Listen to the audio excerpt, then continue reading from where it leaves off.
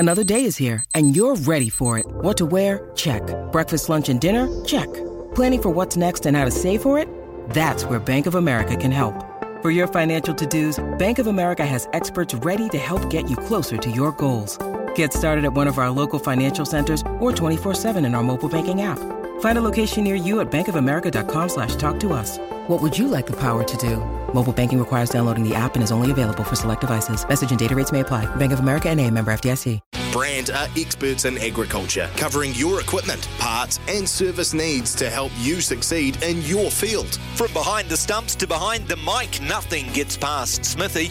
This is Mornings with Ian Smith on SENZ. Morena, New Zealand, good morning to you wherever you are. I hope you're having a wonderful Thursday. We hope to make it even better for you in the next 3 hours with our show courtesy of Brandt, your local John Deere equipment supplier. We have an interview with Craig McMillan coming up. Of course, Craig McMillan, Black Cap, former Black Cap, now cricket commentator. He's been a former Black Cap coach as well. On that one day or overnight, and what's coming up for the Black Caps and how are we shaping up for what's coming up as well, a style of cricket we're looking to play. At around 9:32, we're going to revisit an interview that was with Rob Walter. He, of course, is the coach of the Central Stags, but he's now been appointed the white ball coach for South Africa. That is a tough job to take on for a number of reasons, so I'll be looking forward to listening to that interview. We'll review what's happened in the tennis overnight. Corey Sweeney will come to us just after 10 o'clock. Of course, the Black Ferns Sevens coach. And one of the topics there is no more Sevens in New Zealand. How do he and his ladies feel about playing in what could be the last tournament, or are there moves afoot to try and fix that situation? Brian Cooper is an incredible story. He was interviewed by Stephen McIver earlier. Well, perhaps it might have been late last week, in fact. I missed it. I want to hear it. It's a story of a PGA pro who has struggled mentally, physically, the whole deal to try and achieve his goal. Finally, he has. It's a wonderful story. Brian Cooper. We'll hear from his interview with Stephen McIver. It's riveting stuff. We'll have a Pacing for Purpose horse for you too, around about 10 to 11 this morning. And after that, we'll talk to Hugh Bainon, of course, basketball commentator, basketball administrator too. And then we'll have a Stump Smithy around about 11:30. Some calls and texts on the Temper Bedpost text machine, 8833. And then we'll hand over to Mark Watson prior to 12 o'clock. Sport is our religion. And here is Smithy's sermon. Well, the Bracewell name has been synonymous with and integral to New Zealand cricket for decades now, 4 of them in fact. They've always given heart, soul and whatever they have left. They take losing pretty tough. They literally have dived through concrete walls to save boundaries. Most that have played with them wouldn't be fit to stand alongside them in the trenches, but they'd be very happy to stand behind them. There's 2 in India battling away as we speak. Doug, a late replacement, and Michael becoming quite the star with an unrewarded century overnight. Not his first. So for Michael, his uncles Doug and Kevin and John and Brendan all played first-class rugby, so did his dad Mark. John, Doug and Brendan, first-class cricket, so did his father Mark. John and Brendan played test cricket, so did his cousin Doug. And now Michael himself is fast becoming a fixture under the Black Caps, and that's after a pretty late start as well. Here tell one of his cousins, Cameron, son of John, has gone okay too in the mixed martial arts field. It's a family tree that would take a decent-sized chainsaw to cut down. In fact, you'd be stupid to try. The quintessential Kiwi fighting, committed family who have the scars to prove their duty. New Zealand is that kind of country. We've produced some good ones over the years, haven't we? The Hadleys, the Clarks, the Adams. Honestly, there's any number. But day in and day out, these Bracewells are right up there with the very best. The collective all-round Michael Bracewell package too is becoming top drawer, fast becoming such an important part of the Black Caps strategy and performance. There are no doubt there are Bracewell kinfolk I have missed in this little piece, and there will be some more branches of the family tree about to blossom and produce. Long may it continue. It's been a lineage that has served us all very, very well. Amazing game. Amazing game of cricket overnight involving the Black Caps against India in Hyderabad. India batting first, scoring 349 for 8. That would seem a pretty daunting task as you sit down over your curry lunch, I can tell you that. But they got a hell of a close. 337 on the back of one of the very good innings from Michael Bracewell, of course, on the back of India's superb performance by one Shubman Gill, 208 out of those 349 runs. What a masterclass that was. To talk us through it and all things cricket in New Zealand at the moment is former Black Cap and, of course, Spark Sport commentator is Craig McMillan. G'day, Mac. How are you? Happy New Year. Yeah, you too, Smithy. Morning. That was good, wasn't it? When I say good, didn't win, but showed a lot of spirit in the chase. Yeah, they did. I mean, it was some game cricket, wasn't it? Who said that 50-over cricket is dying and irrelevant? I thought, this is the perfect preparation, I guess, for New Zealand heading into that World Cup in India in October and November. But, they'll look back on it and say 12 runs, it's only 2 shots, 2 hits, that they got that close, that they'll be a bit disappointed because there was a couple of areas that they perhaps will look to tidy up and improve on later in the series. Okay, let's look at, first of all, the innings of Shubman Gill, who obviously will now be a factor going forward in the T20 and the 50-over side of things for India. This is a guy we've seen in New Zealand recently, but hasn't quite up until now shown that kind of class. Obviously, he's got. We've seen a little bit of him, haven't we? And he's played a little bit of Test cricket for India without really nailing it. But when you talk to people in India, Smithy, they always mention his name and say this kid, Shubman Gill, is going to be a star player for India for years to come. So I think we got a taste of it last night of how good he's going to be in the coming years. That was a quality innings. It's an innings that you want from one of your top three. When they get in, you want them to get a big 100. He obviously went further with a double 100. But the way he took that New Zealand attack apart in the last 3 or 4 overs, to me, was the difference in the game. I think New Zealand conceded 46 runs in their final 3 overs. Lockie Ferguson got taken to. Shubman Gill hit 5 sixes and 8 balls at one stage, including 3 in a row off Lockie Ferguson. So at one stage, I thought New Zealand had done a pretty good job, Smithy, and pulled things back, and maybe 325, 330 was what India were going to get. But Shubman Gill showed his power and showed the advantage of having someone that's been in for close to 50 overs batting-wise, and he really put the foot down in those final 3 or 4 overs. To be fair, Mac, it's not very often we see, or have done in the previous years in white ball cricket, a bowling attack without either Southee or Bolt. And here we're headed by Shipley, Ferguson and Tickner. So it's a pretty raw look about that bowling attack. But out of one of the, or two of those bowlers, that we have to find something that we're confident is going to deliver in a few months' time over there. Yeah, it's a good point, Smithy. I think someone mentioned maybe 12 years since New Zealand last fielded a one-day international team that didn't have either Southee or Bolt. So that's quite a period of time. And you're right, that bowling attack was quite raw. Shipley is going to be a talent for New Zealand in coming years. There's no doubt that he's got the skill set to be an impressive all-rounder. At the moment, he's more of a bowling all-rounder. He looked nervous last night, and obviously when you're playing India, they tend to come quite hard at you. The batting conditions were good, so I thought he fought back well at the end. He was expensive to begin with. He just struggled to find a consistent line and length. Wasn't Ferguson's best night either. He probably hasn't been at his best for a period of time for New Zealand. That over that went for 21, the 49th, was quite a crucial one. But you throw, I guess, Matt Henry will come straight back into that New Zealand lineup. Kyle Jamieson, I think this New Zealand side's missing Kyle Jamieson at the moment, and Tim Southee as well. And all of a sudden it looks like a different attack, doesn't it? It does in terms of experience as well. What chance are you thinking, it's quite a way out yet, what chance are you thinking Trent Boult for that World Cup? Good question. I think it's one of those ones that's still 50-50 and still probably being discussed by powers of be. Look, Trent Boult at the end of the day, for me, Smith, he's made his decision. He wants to play franchise T20 cricket around the world, and that's fine. He's earned that right. He's been a terrific servant for New Zealand for a long period of time, but I don't think that's the perfect preparation, really, in terms of preparing yourself for a 50-over World Cup, because a lot of that franchise cricket is quite a few rungs down from the international level that he wouldn't have been playing for 12 months or more. So I think when you look at Henry, you've got Southee, you've got Jamieson. To me, there's enough depth within this New Zealand side that perhaps Trent Boult won't be needed at that World Cup. Does that sort of fit the bill also for the likes of de Grandhomme and Neesham then? Yeah, well, I think that's the reason that someone like a Henry Shipley's getting opportunities. For a James Neesham who, has been a part of this one-day side for a period of time, and we actually need to see how good some of these younger players are. So, obviously, we've lost some experience, and we perhaps haven't got our A side right on track right at the moment. We're actually getting to find out and see how good some of these other players are, opportunities for them.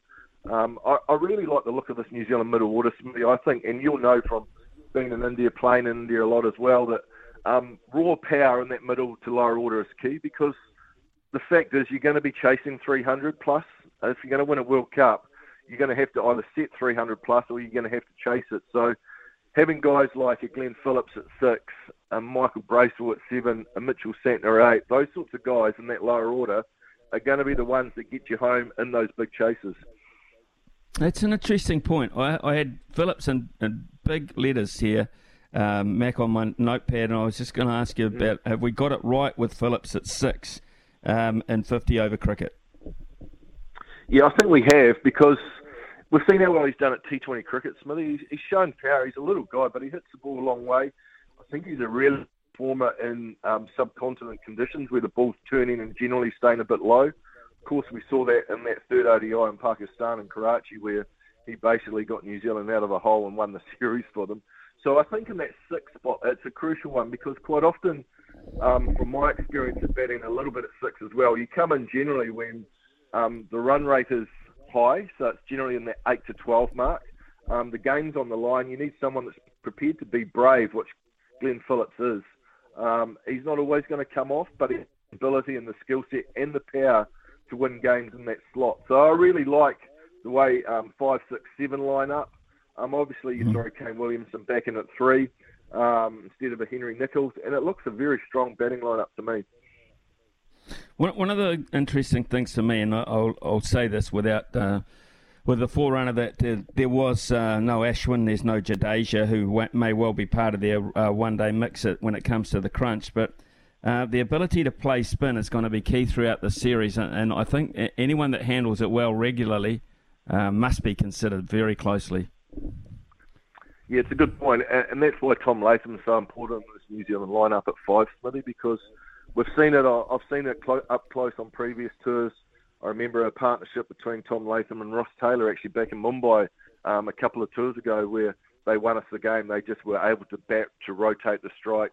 And so I think in terms of the power we talked about at 6, 7, 8 with Phillips, Bracewell and Santner, that are generally guys that hit boundaries and strike the ball hard, Tom Latham's got a little bit more finesse to his game. So in that 5 slot, he's going to be really, I guess he's almost, so you've got the glue at Williamson at 3 and Latham at 5 to bat around those power players.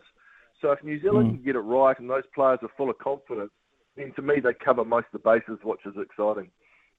It is exciting, actually, when you start to nail it down the way that you have.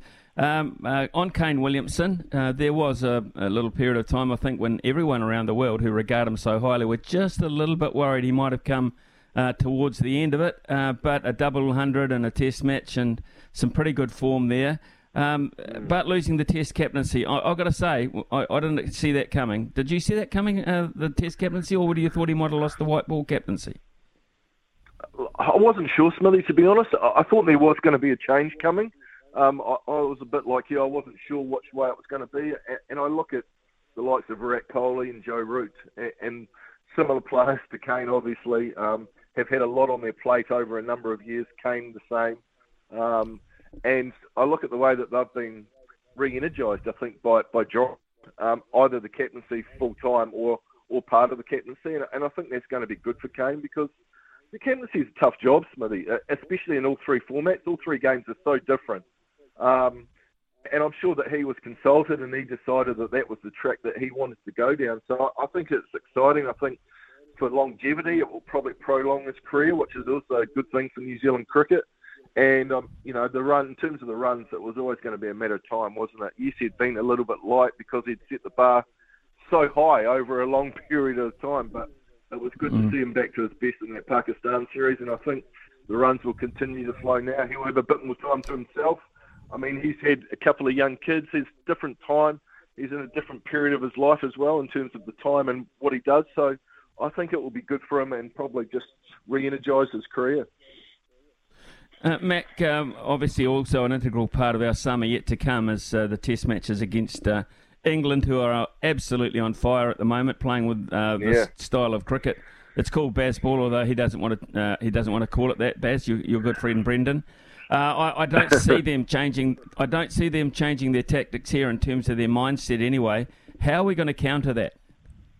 It's a good question. There's no way in the world that they're going to change the way they play. That they play that way regardless of the conditions. We've seen it in England. We saw it in Pakistan where it's been successful. Good question. I think one of the keys for this New Zealand side, Smithy, will be not getting too caught up in it, because a lot of the focus goes on England and the way they're playing, how quickly they're scoring, Bazball, that. New Zealand need to stay true to their style, which is not the England style, and they have to play their best cricket with their style. So that will be a key for them, because the game moves so quickly with the way England play. Quite often you can just get caught up in it. But I think back few years ago, and you'll remember new on the comms team, Smithy, it's the pink ball test at Eden Park, where New Zealand bowled England out for 60-odd, 68, whatever it was, and the ball swung. Southern bowl had the ball swinging. And with the style of play that England, that is a possibility, they can get bowled out cheaply. So there is an opportunity for New Zealand, in New Zealand conditions with the ball swinging or seaming, to actually make some inroads into that England batting lineup and put them under pressure. You've got two very good bowling attacks that are going to test both batting lineups, I think, in New Zealand conditions. And obviously the first test of the series is a pink ball test, which is going to be exciting at the Mount. So it's going to be great to have them on our shores, and certainly bringing the entertaining style of cricket that they're playing will be great. But, they did us 3-0 over the winter. So there's a bit of a catch up for New Zealand, and they'll be looking forward to this series to try and return the favour with what they got in the UK. The other player I think is worthy of mentioning now is Ish Sodhi. I just kind of think this is starting to become a bit of a watershed season for Ish Sodhi. I'm sensing he feels a little bit more part of the jigsaw. Yeah, it was an important tour. He bowled beautifully, didn't he? He's been in and out of that New Zealand side, well, especially the one day and the test side, for a period of time where he hasn't really nailed down a number of opportunities that he's had. He's been a constant player on that T20 side, and he's been a very good T20 bowler for quite a long period of time. It's an interesting one, the dynamic, because in New Zealand, spinners are generally only ever get to bowl in the second innings of a match. The first innings is generally the seamers that do the job, and there's generally a reluctance by New Zealand to play a spinner in New Zealand conditions. I mean, Ajaz Patel's played a number of test matches and hardly bowled. So it'll be interesting just to see the dynamic. You've got Michael Bracewell as well, Smithy, and I know that they like him because of his batting. So a bit like Mitchell Santner for a period of time, he played in that test side. Because of the batting, they felt that they needed that all-rounder. But at the end of the day, I think when you're picking a bowling lineup, you pick your best bowlers. So I guess the question is it Ish Sodhi as your number one spinner, or is it Ajaz Patel? And I guess that's the New Zealand coach and the New Zealand selectors will have to work out heading into that England series.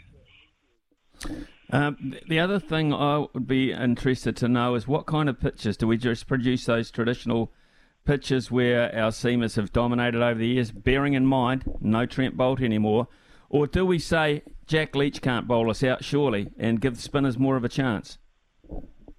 Yeah, it's an interesting one, because Jack Leach actually had reasonable success against this New Zealand over the winter in England conditions that do tend to grip and turn a little bit more. But I think we stay true to what we know, Smithy. I think that's our best chance of success. It's what has made this team so good over a period of time. They've had their success in New Zealand conditions when the ball has swung, when there's been a bit of seam movement, so there's been some greenness in the surface.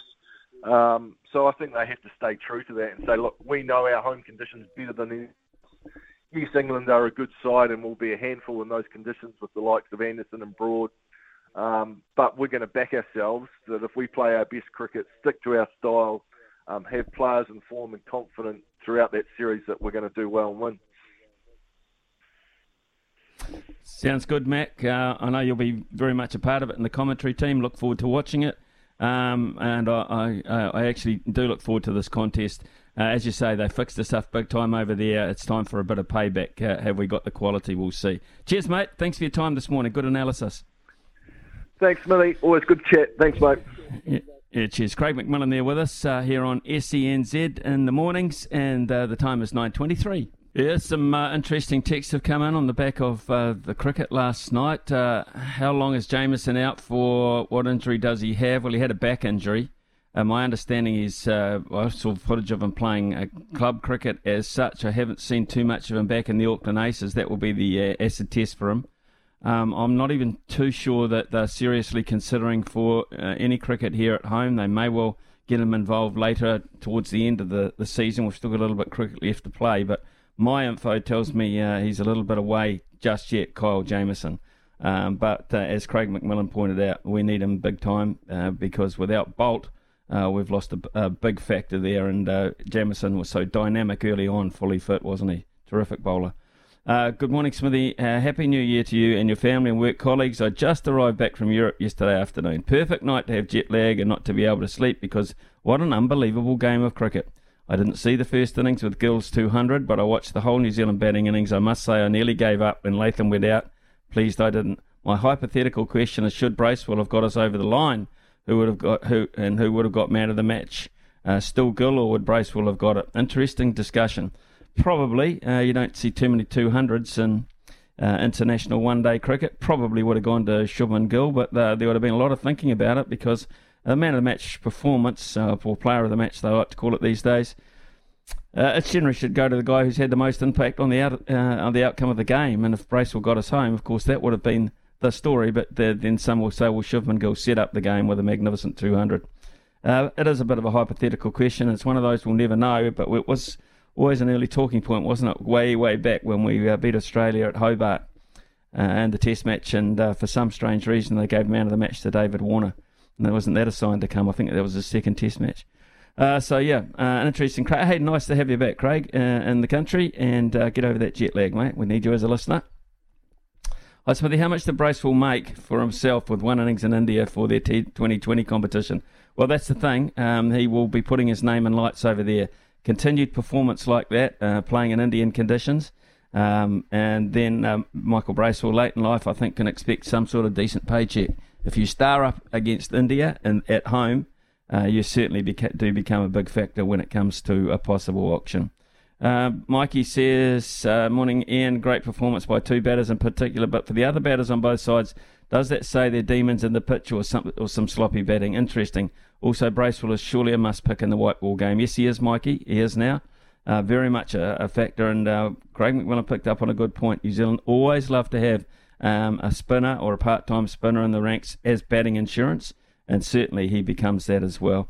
Look, I didn't see a whole lot of the game. Wrong time for me, otherwise I'd still be asleep. But here's the thing, they are difficult batting conditions over there at times, but when you get in, you've got to cash in. And that's what Bracewell and Shubman Gill absolutely did. Good signs for Michael Bracewell and the Black Caps going forward. It's 9:31.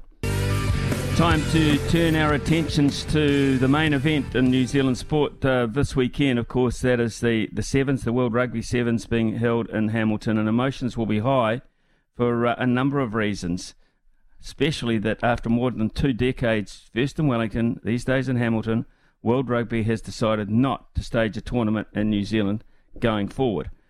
We don't know how long that period will last at this point. This planning is still in there, but certainly not immediately going forward as they look to cut back on some of the venues. It's the end of an era for both the Black Ferns Sevens team and the All Black Sevens team as well.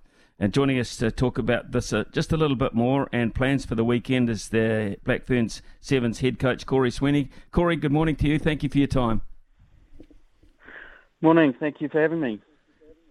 Corey, a really good weekend to look forward to, but there will be some emotion. I've seen 2 or 3 of your senior players quoted in various media sources saying how much of a shame it is that we might not be back here. So there'll be emotion about what you do.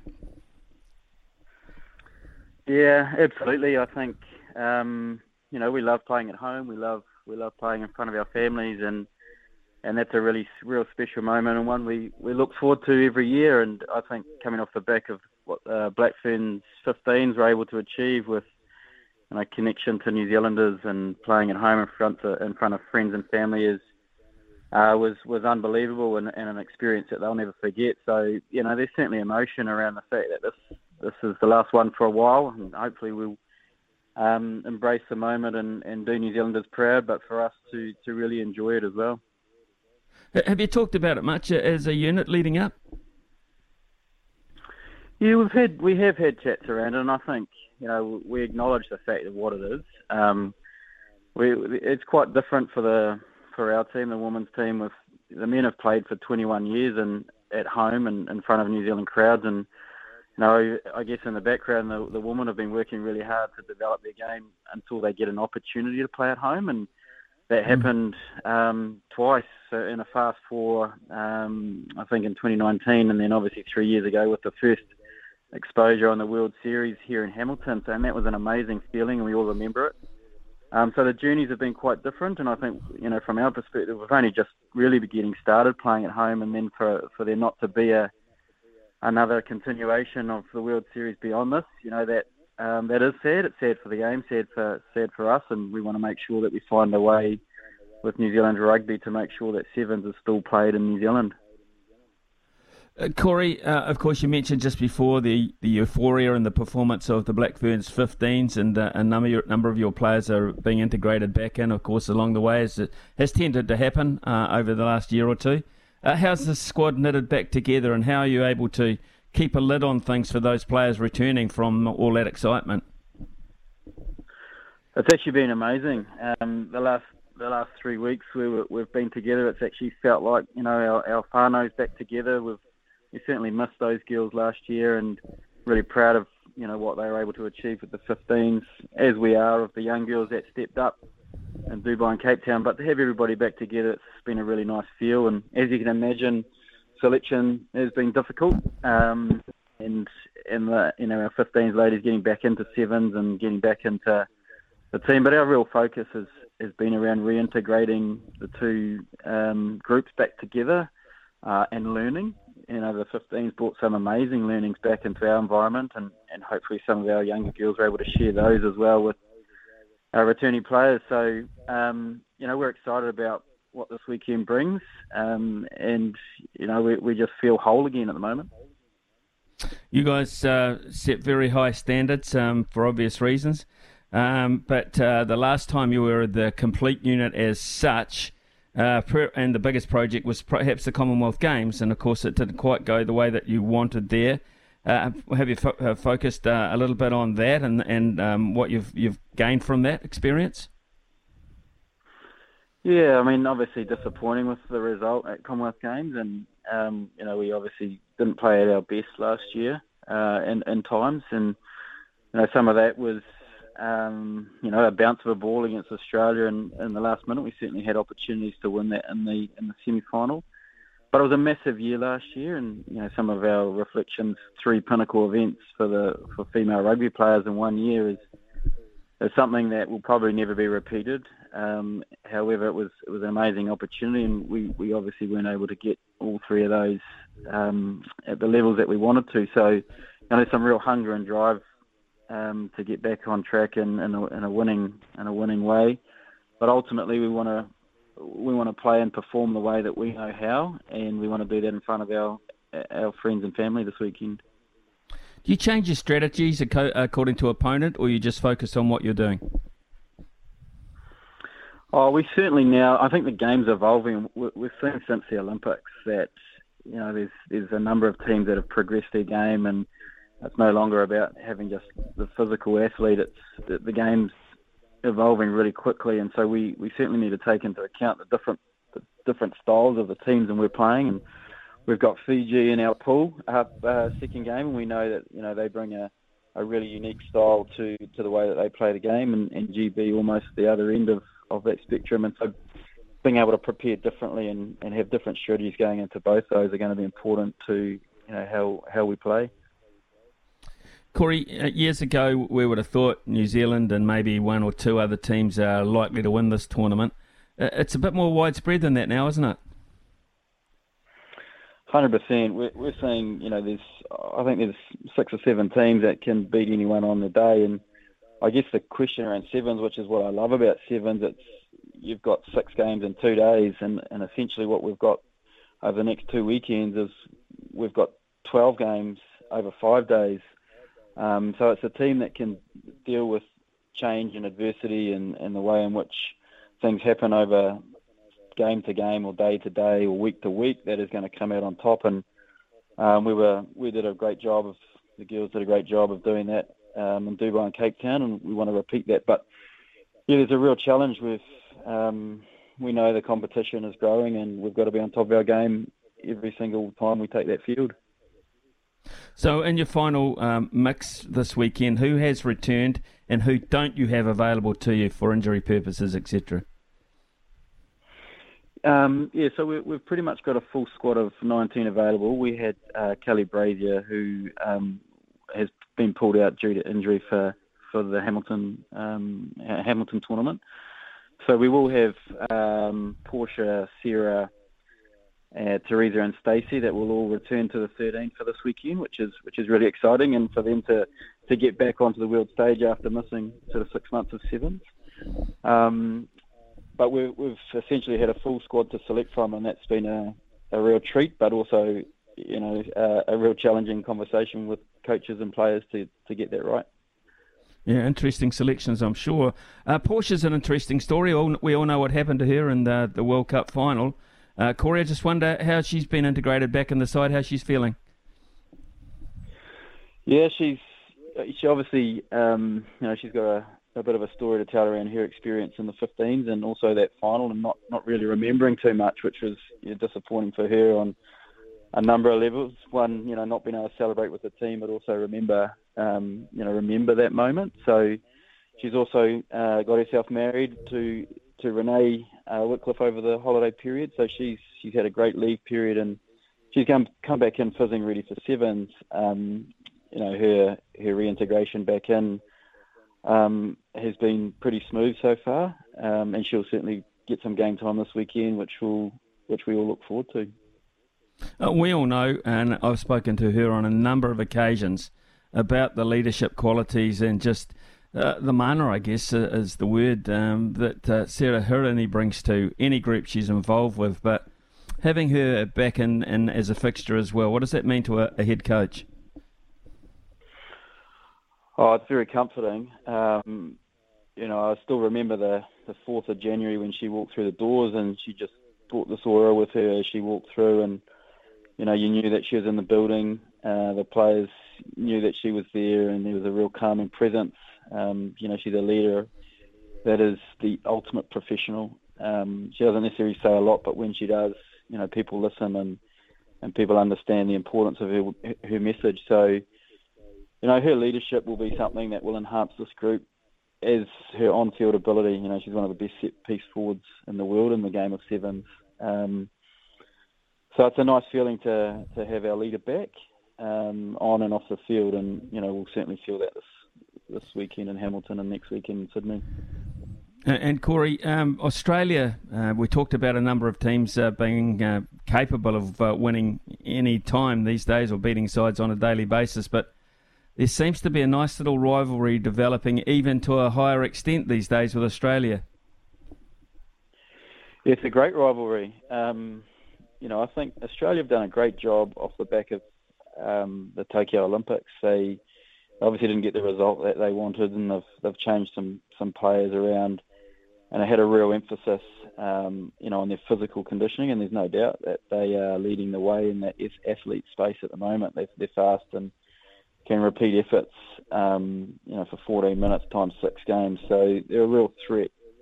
Tim Walsh has done a great job, with that group over the last 2 years. So, I think they've kind of set the benchmark over the last 12 months, and we've had a bit of work to do to catch them. It was great to get one over them in Cape Town, but there's absolutely no doubt that they will be fizzing and wanting to come and prove a point this weekend. So the rivalry's great. We enjoy that competition, and we just hope we get another crack at playing them at some point over the next 2 weeks. Well, this playing surface is undoubted. Carl Johnson comes up with amazing surface there in Hamilton, so I think that's a given. Crowd-wise, what are you expecting? Something special last time round? Yeah, I would think so. I also feel that some of the amazing connection that the Blackfern 15s had with New Zealand public last year will, sort of flow over into this event.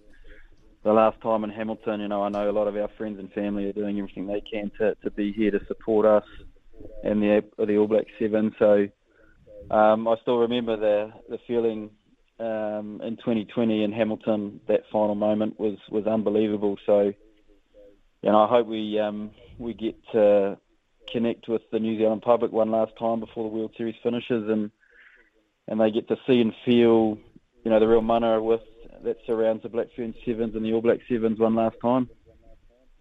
Corey Sweeney, head coach of the Blackferns 7s. We wish you all the best for what's coming up in the next fortnight, mate. The country's behind you, you know that. And it's a great wave that your women rugby players are surfing at the moment. Enjoy. Thank you very much for your time. You're welcome. Thanks very much. Yeah, cheers. Corey Sweeney there. It's 9:45 here on SENZ. You got to know when to hold up, know when to fold up, Smithy's Multi. know when to walk away, and know when to run. Bet live on your favourite sports. Download the TAB app today. Let down by Jill Teichmann yesterday. She was actually beaten very, very comfortably by Lin Zhu from China in the second round, so that didn't help us out. She was pretty short too at $1.39, so we weren't able to get up there. We'll have another crack today with the Dallas Mavericks to beat the Atlanta Hawks. The Atlanta played well yesterday. They really did to beat the Heat, but I think the Mavericks will get them today at $1.75. Casper Ruud, who's a very highly ranked tennis player, I think he'll beat Jensen Brooksby. The Tote does too because it's $1.31. And tonight in the Big Bash, the Sydney Thunder to beat the Renegades. Of course, Guppy's playing for the Renegades, isn't he, at $1.83. So multi those three up, the Dallas Mavericks into Casper Ruud, into the Sydney Thunder, and that is $1.83. Just keep an eye on FA Cup action this morning. There's one game, and that's Leeds United against Cardiff, and Leeds currently lead 3-0. So that looks like they'll be happy at Ellen Road and up north there in England with that result. So a good result for them as well. And sad to see Rafa Nadal bail out last night because he's playing with injury clearly. Beaten by Mackenzie McDonald, 6-4, 6-4, 7-5. Gets injured a lot more these days, poor old Rafa, but he had the dignity at least to stay on the court. So his opponent, Mackenzie McDonald, didn't win by a retired result. So Rafa Nadal, all class right to the end. Just wonder how long the old body is going to say to him, enough's enough. We've had a lot of fun together. But time might be up for us. It's coming up to 9:53 here on SENZ. Yeah, texts coming in, a couple of them there. Smithy, was that not a sad sight? Yes, it was last night, seeing Rafa go down again with yet another injury and playing out the game. Yeah, his opponent could claim the glory. Then the sad side of him walking back to the locker room, possibly the last time we'll see him playing the Aussie Open. Very, very sad, I agree. What a man he has been for sport and for tennis.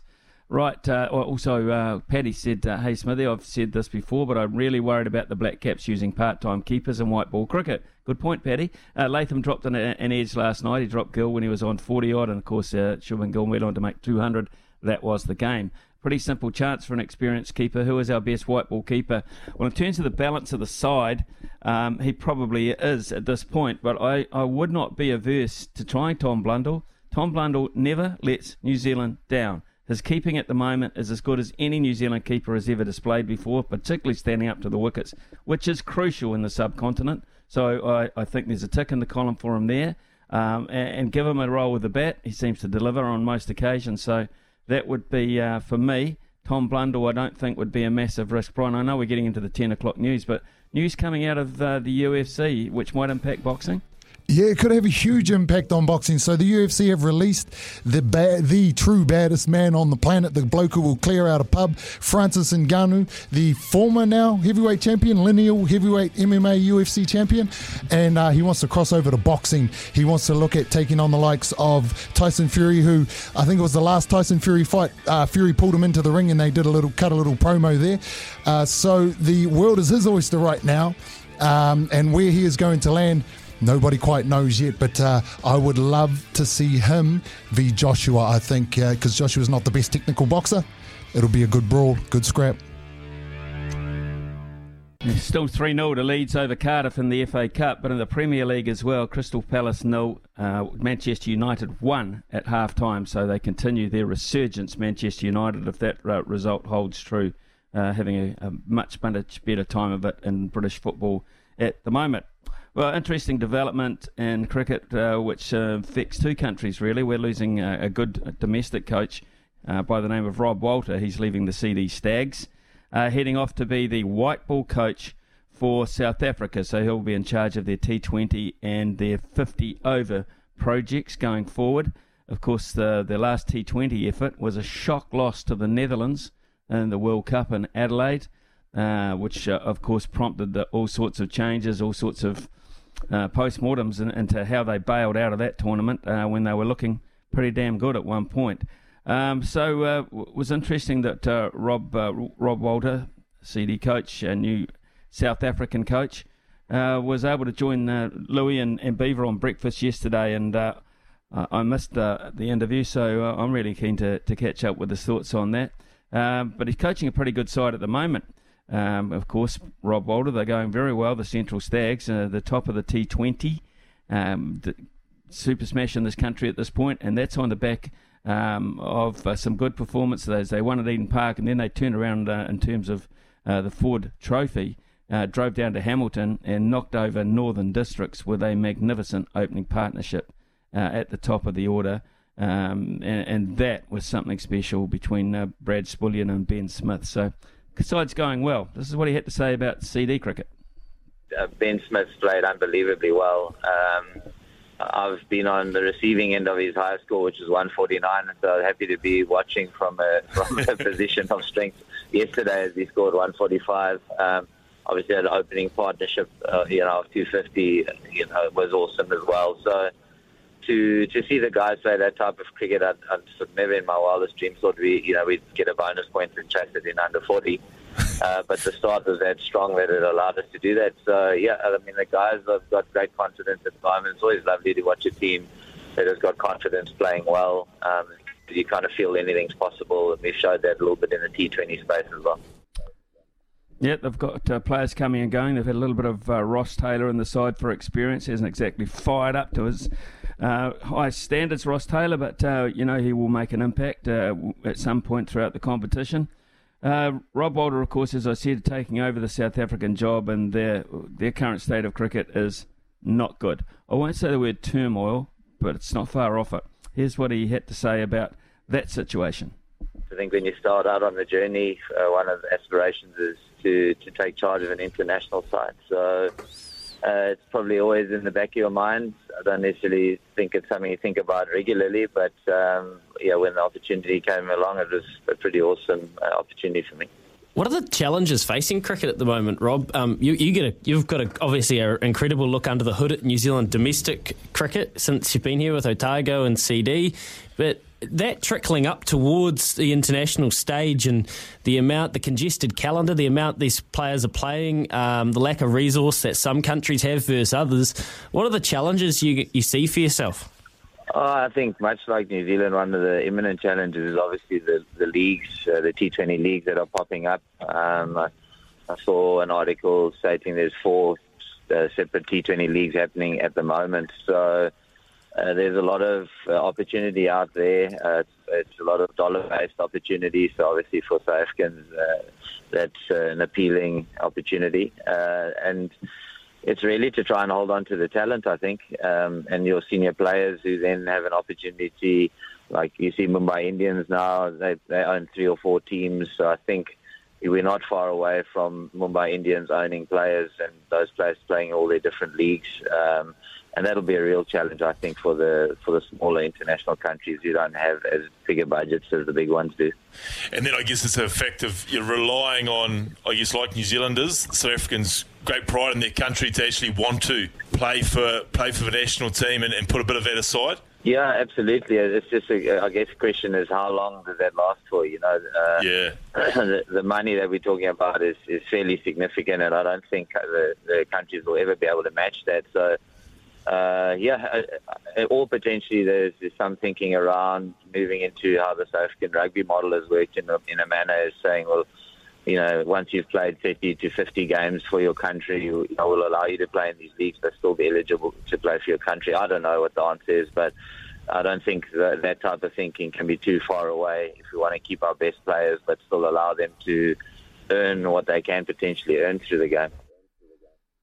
It's 10:08 here on SENZ. That was the voice of Rob Walter, who's about to become the new South African white ball cricket coach. Now, Robbie McFarland is with us as a producer this morning. Robbie Mack, and what he's going to have to encounter over there. I've been talking to Sean Pollock about this whilst I've been commentating with him. There's a lot of politics in South African cricket that don't exist in this country, so that will be interesting. And of course, you're governed to a certain extent by who you can pick because of a quota system. Yeah, it's not going well for them, mate. It's going to be very interesting to see what they do over there. They haven't won a test since August. They actually beat England at Lords by an innings and 12 runs back in August, but ever since then it's been a bit downhill. Yeah, they're a poor test side, there's no doubt about it, and some of those players actually filter across into the one-day side of things. Their captain in the T20 World Cup was Temba Bavuma, and he did not have a happy time with it. They forced him to open the batting, and that's not his role. And then they asked him to do the leadership side of things, and things went horribly awry, particularly in the performance against the Netherlands. So I think one of the first things that Rob Walter might have to do is look at a change in leadership and batting lineup. Yeah, no, definitely agree. There's a lot of changes that probably do need to be made. I'm unaware of the options that they could go to next. It's not really my forte to say who they could potentially look at, but I'm sure there are different options, and Rob Walter will be a good change to have a new, I don't know, look in what they could potentially do differently. On the job he's doing here, he'll be missed by Central Districts. They're playing some good cricket. They are playing really good cricket, yeah. Towards the top of all three tables. Second in the Plunkett Shield, at the top of the Ford Trophy and the Super Smash. So, it'll be interesting to see if they can keep that up without the likes of Rob Walter. Do you expect, we're talking to Craig McMillan about it a little bit earlier on, do you expect that New Zealand cricket will continue to keep the door open for Trent Boult, and should they? It is a good question. I think they should, or at least I think they should make a call. I don't think it should be, whether the players that have decided to go play elsewhere can just kind of come in and pick and choose when they want to. I think they really need to make a decision, like whether those players do continue to be available, or whether, if they decide to pick up different contracts like they have, whether that's just it and they can't be eligible to play. Yeah, it's going to be an interesting thing, and I think it's an ongoing thing too, Robbie. I mean, there's more and more examples, I think, going to happen as there's more and more leagues creep up. I mean, there's three now going on at this point around the world. There is a T20 league in South Africa, their initial one. There's a T21 in Dubai, their initial one. Of course, the Big Bash goes on. We try to match it over here with the Super Smash. But all those competitions, they need players, Robbie. Where are they going to get them from? New Zealand, I think, are going to be drained even further. Yeah, I mean, there's a lot happening. It's crazy to wrap your head around all of it. I mean, I read something somewhere about, like, people can't even keep track of where players are going. You know, Colin Munro was at the Brisbane Heat, and then someone was saying he's over captaining a side in South Africa or something in a T20 comp, and I can't keep track of it all. There's a lot happening. So what effectively does happen in those leagues, it happens in the CPL as well. A lot of those are co-owned by Indian owners. So IPL, their second team from an IPL franchise becomes one in South Africa. Therefore, if you are contracted to their IPL team in India as such, they can have dibs on you and pull you out of competitions, as has been seen in the Big Bash in Australia, to go and play for those particular franchises in either Dubai or South Africa. That's why you see the traffic now coming and going out of the BBL itself, which was, at this time of the year, the most powerful T20 league. Now, of course, India, who have no ownership in Australia, are starting to pull their weight in those other ones to make sure that those franchises have players of real significance. And, of course, they also have decent sides to start off and give credibility to those competitions. So we're going to see more and more of that. Robbie, thanks very much for your thoughts there. We talked a little bit about the Australian Open. And it's worthy just recapping on what happened on day 3. Of course, there was some rained off matches that had to be completed from day 2. First up, though, Tsitsipas, the Greek, up against Hijikata from Japan. Tsitsipas will send it straight off the toes by Hijikata. It was a good get, but then there was an open passage once Tsitsipas got forward to hit it cross court for a winner. And he's broken here for 3-2. What a pickup by Hijikata, but what a return by Tsitsipas. Tsitsipas, so he'll put the serve down the tee for a clean ace. Charging in Rinky, put it in the corner. Up the line, attempt there by Tsitsipas. Great volley by Hijikata. Up the line by Tsitsipas. Great angle on the cross-court forehand by Hijikata. So he was dictating the court positioning there, and Tsitsipas did well. Great angle by Tsitsipas, trying to guide it up the line. Rinky's just drifted it wide, and just like that, 3 match points. Second serve. Hijikata's forehand into the net, and that gives Stefanos Tsitsipas a second-round victory at the Australian Open.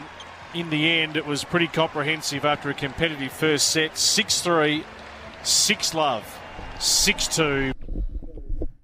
Yep, that was an interesting one, and one of the real prospects now that Nadal has gone is, of course, Daniil Medvedev, the Russian. He was up against local lad Jonathan Millman, and that was a match with some real quality as well.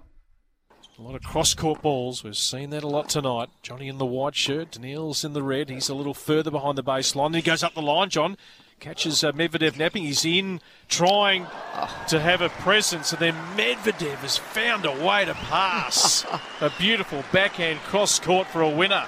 You'd probably think Sebastian Korda. He's just underway in his match. Made that final against Djokovic. He's in again, Johnny, into the net. I'm enjoying that part of it. If he's going to go down coming forward. Forehand cross-court by Millman. Likewise by Medvedev. Catches the tape, Millman's forehand, and falls onto the right part of the court for John to stay alive. Lands the serve right up the tee. Forehand is long off the racket of Medvedev. And can I hear you? A little bit louder, please. Millman off the serve. He's in, charging in. Great volley there by Medvedev. He's been passed by Millman.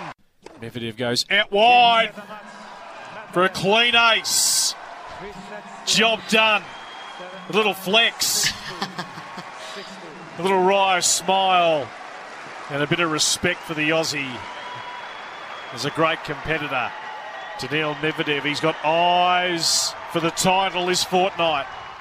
10:21 here on SENZ, and if you really want to have a good golf book read, try books by John Feinstein, who is, I think, the best golf author around. He's written several over the years on the subject of the PGA, the majors, A Season on the Brink, which is about trying to qualify for a Q School. There's one specifically about Tales from a Q School. Again, it tells stories of depression, it tells stories of worry, of panic, of poverty, all sorts of wonderful things about just trying to stay or qualify for the PGA Tour. And one example of that is a bloke by the name of Brian Cooper. This is an incredible story of overcoming depression to gain a PGA Tour Champions card.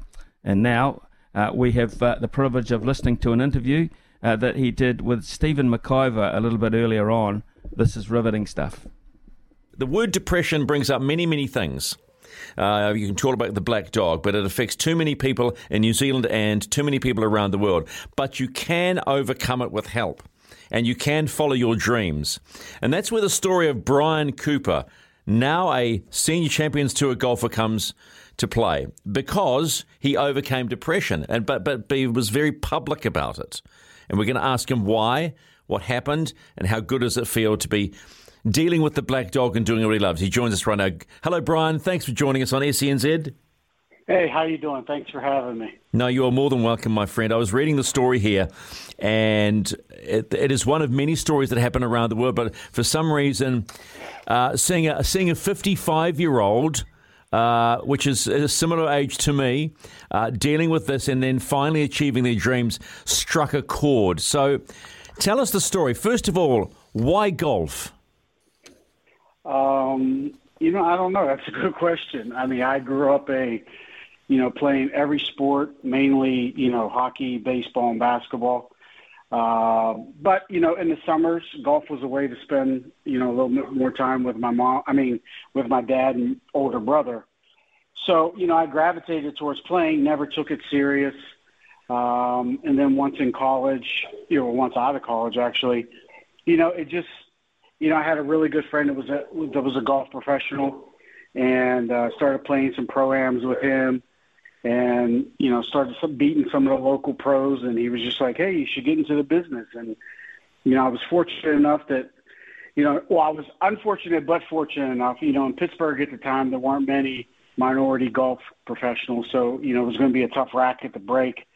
But I was fortunate in the fact that I was coaching high school hockey, and one of the kids I was coaching, his stepdad's brother happened to be an investor in a course that had just opened, like 2 years earlier. And through some talking and getting to know him, I ended up getting a job as a golf professional at his club.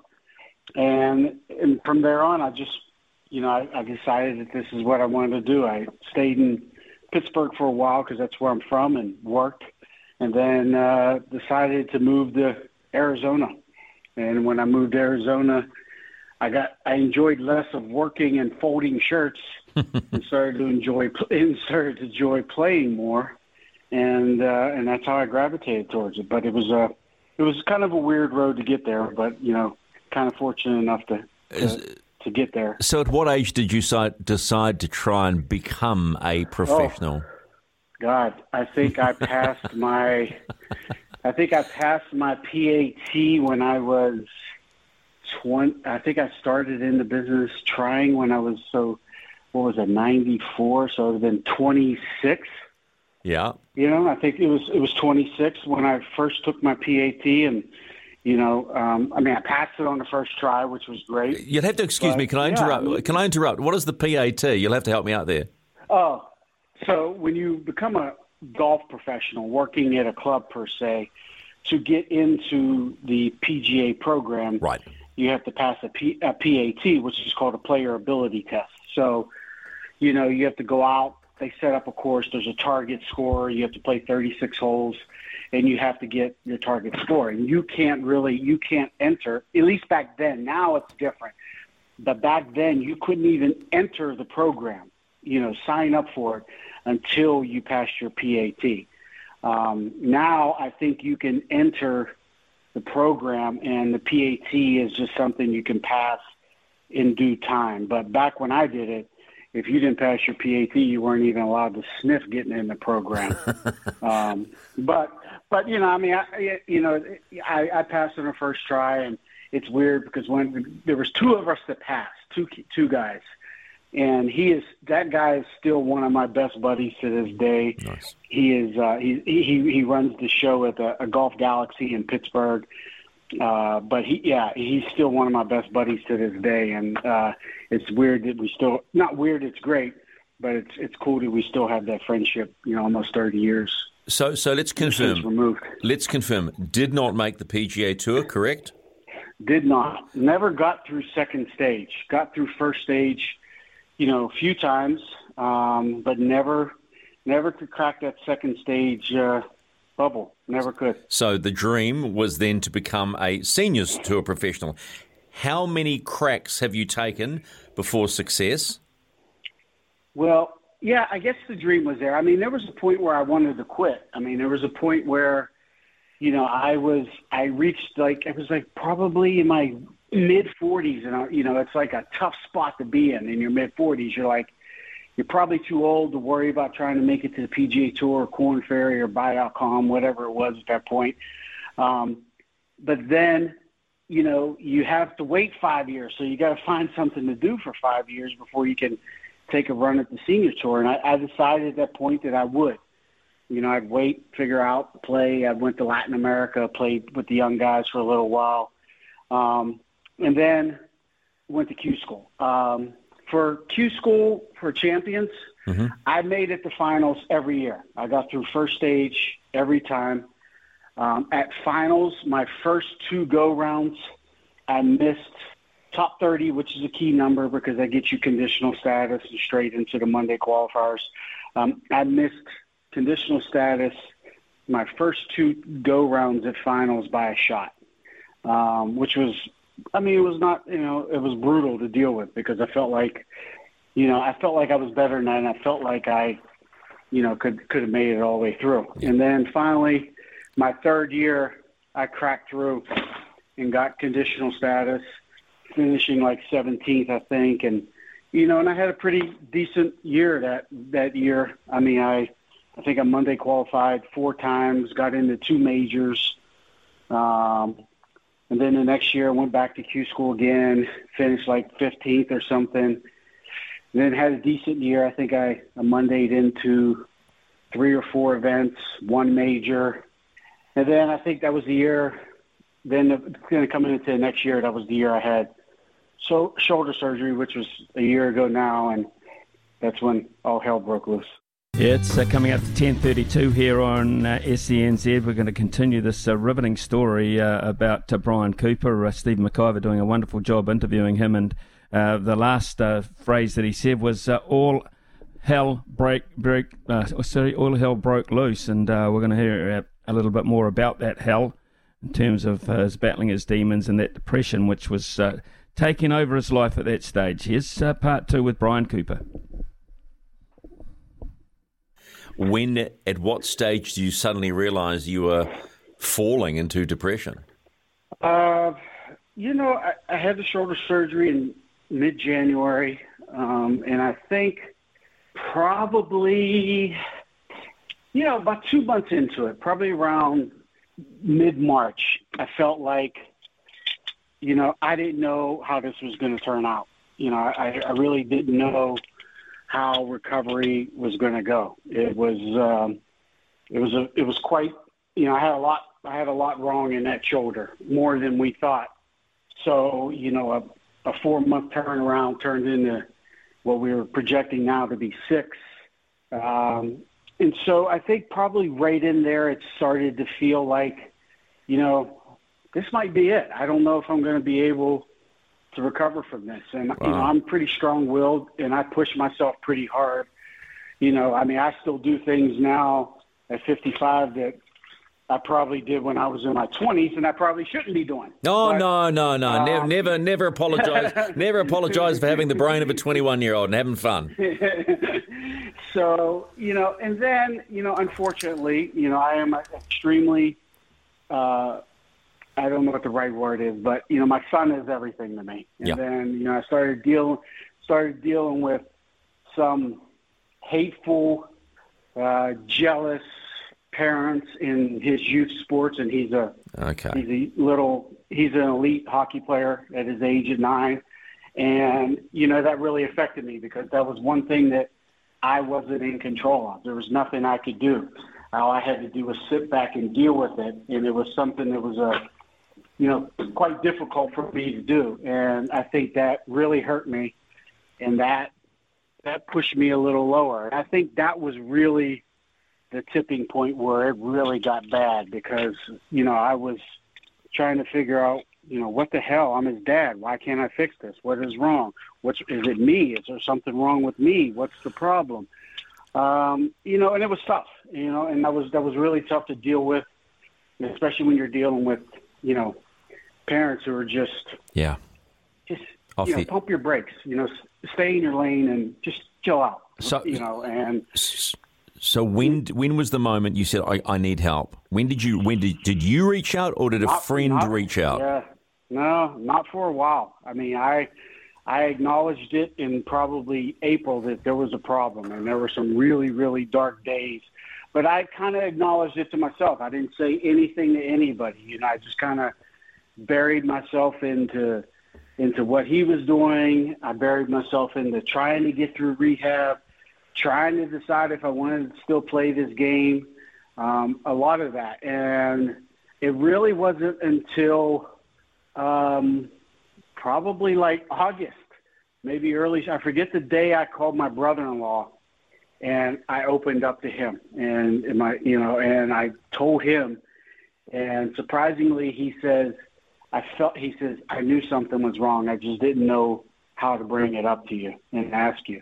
And we talked, and I told him that, I was quite scared and embarrassed to share that with, his sister, my wife, but that I was not in a good place. I was really in a very dark place. I thought things would be better off without me than they were with me. And then, when I think that, I'd see a picture of my son or my wife, and I'd be like, nope, you can't do that. You got to figure out a way.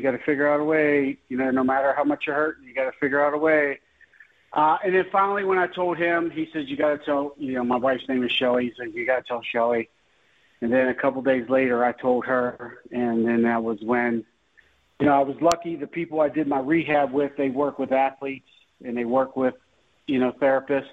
And I reached out to my PT guy and I said, hey, I need help, dude. I said, do you know of anybody that works with athletes that can help? And he gave me a woman's name, and I've been with her ever since. Actually just saw her yesterday, and she's been an absolute godsend to me. Wow. I mean, just briefly, did you not confide in your wife at all? It was that bad? No, I did not confide. She was the second person I told. Wow. I told her brother first. And then he's like, you got to tell her. And I'm like, I just don't know how, because, my wife looks at me as this strong character, A failing of many men, Brian, a failing of many men, pride. Oh, well, yeah. And I even said that, and when I was open about it, when I acknowledged it out and open, I said, it's a stigma that men have that they can't admit it. And that's wrong. And I was wrong.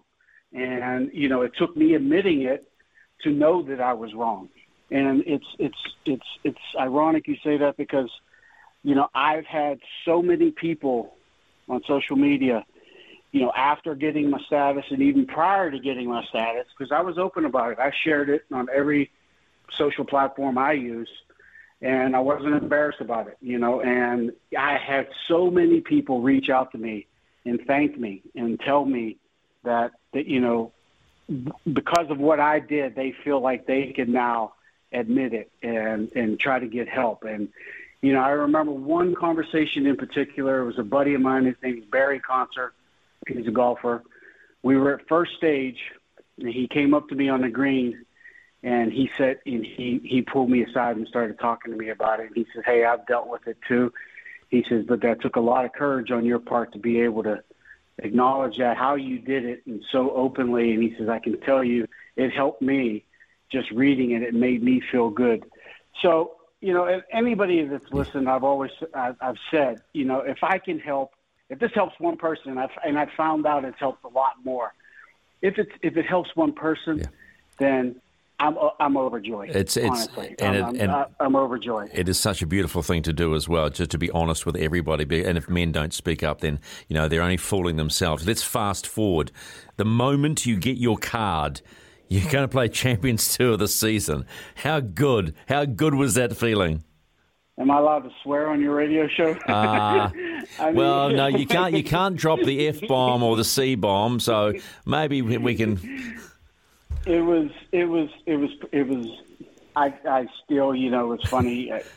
Every time I look at the video when it's all said and done, yeah. I mean, I still get emotional. I mean, it is.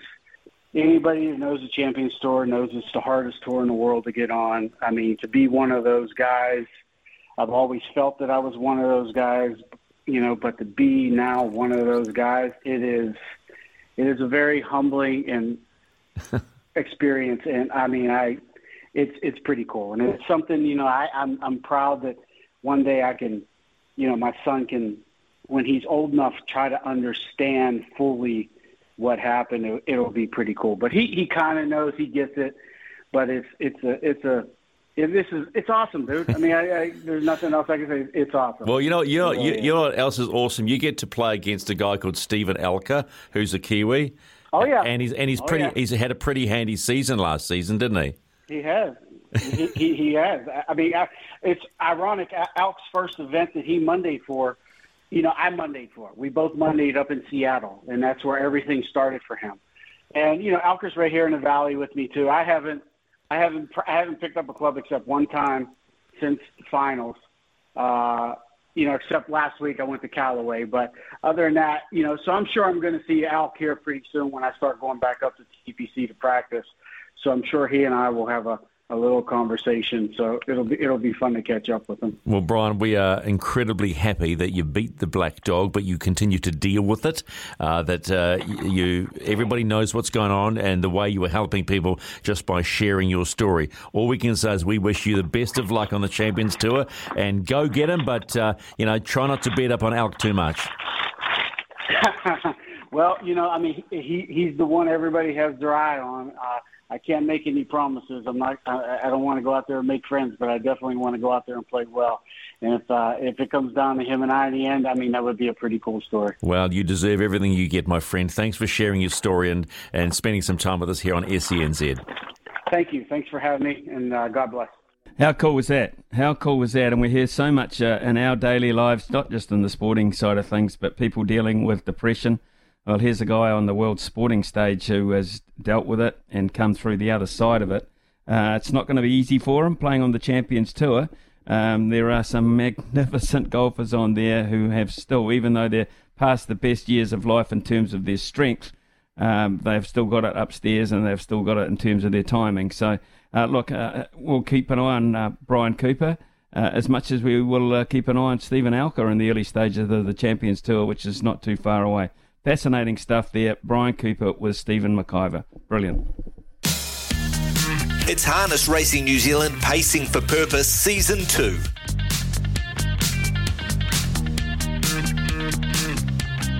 Yes, it is indeed. And this week's Harness Racing pick for the morning show, that's us, to raise funds for Women's Refuge, is at Alexandra Park tomorrow night at 7:44.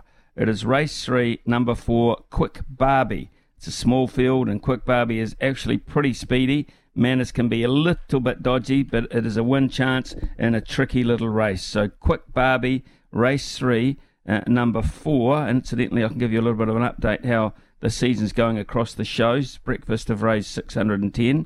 Mornings, it's us, $607.50. Afternoons, $210. And Beaver and Kirsty, with all their inside information that they get late in the day, are up to $1,047.50. $1,047.50. So we're $400 behind them exactly, and that's who we are after. So with a bit of luck, Quick Barbie will put us on the right track to recover that. We were talking before about Rafa Nadal and his exit from the Australian Open. Got a text in from Glenn saying, "Hi Smithy, great to have you back." But what a superb man Rafa is. His respect for his opponent is good to see. Tennis has been blessed to have him, and Roger, of course, Roger Federer, two truly great sportsmen and true gentlemen. Now this is how Rafa bailed out of this instalment of the Australian Open. Game, Sedman, McDonald. 3-4, 6-4, 6-4, 7-5. Mackenzie McDonald topples the defending champion here in Melbourne. Well, Mackenzie, an incredible win. I know ultimately probably not the way you quite wanted to win it, but gee, the way you started out there against a fit and fresh Rafa was pretty incredible. Yeah, thank you.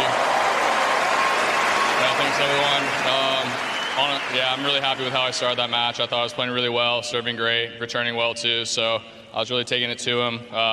Hate that for him in the third set there. It was actually pretty tough to stay mentally engaged a little bit there, but I found a way to just pull it out, so I'm happy.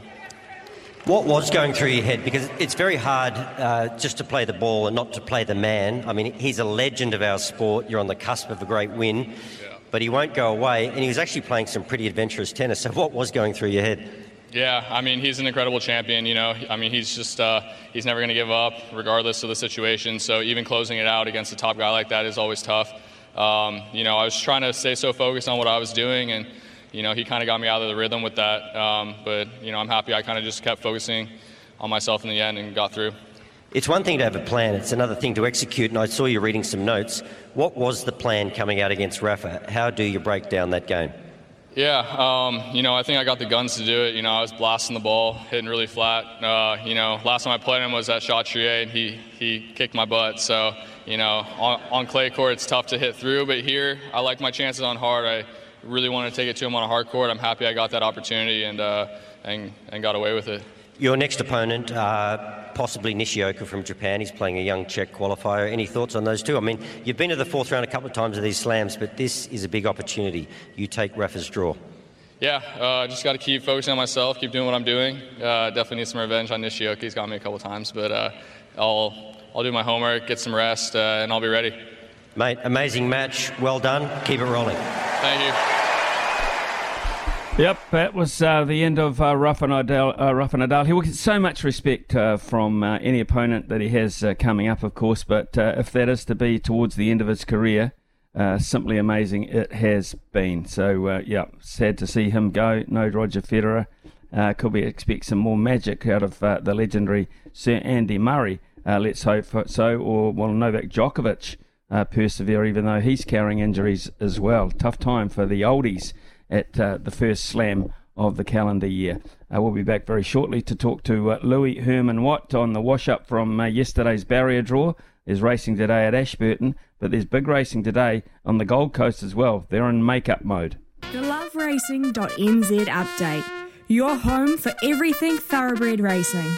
Visit loveracing.nz. Racing's biggest fan. Louis Herman Watt joins us this morning. Second time up for Louis, already been through the breakfast show, of course, but a busy day of racing today.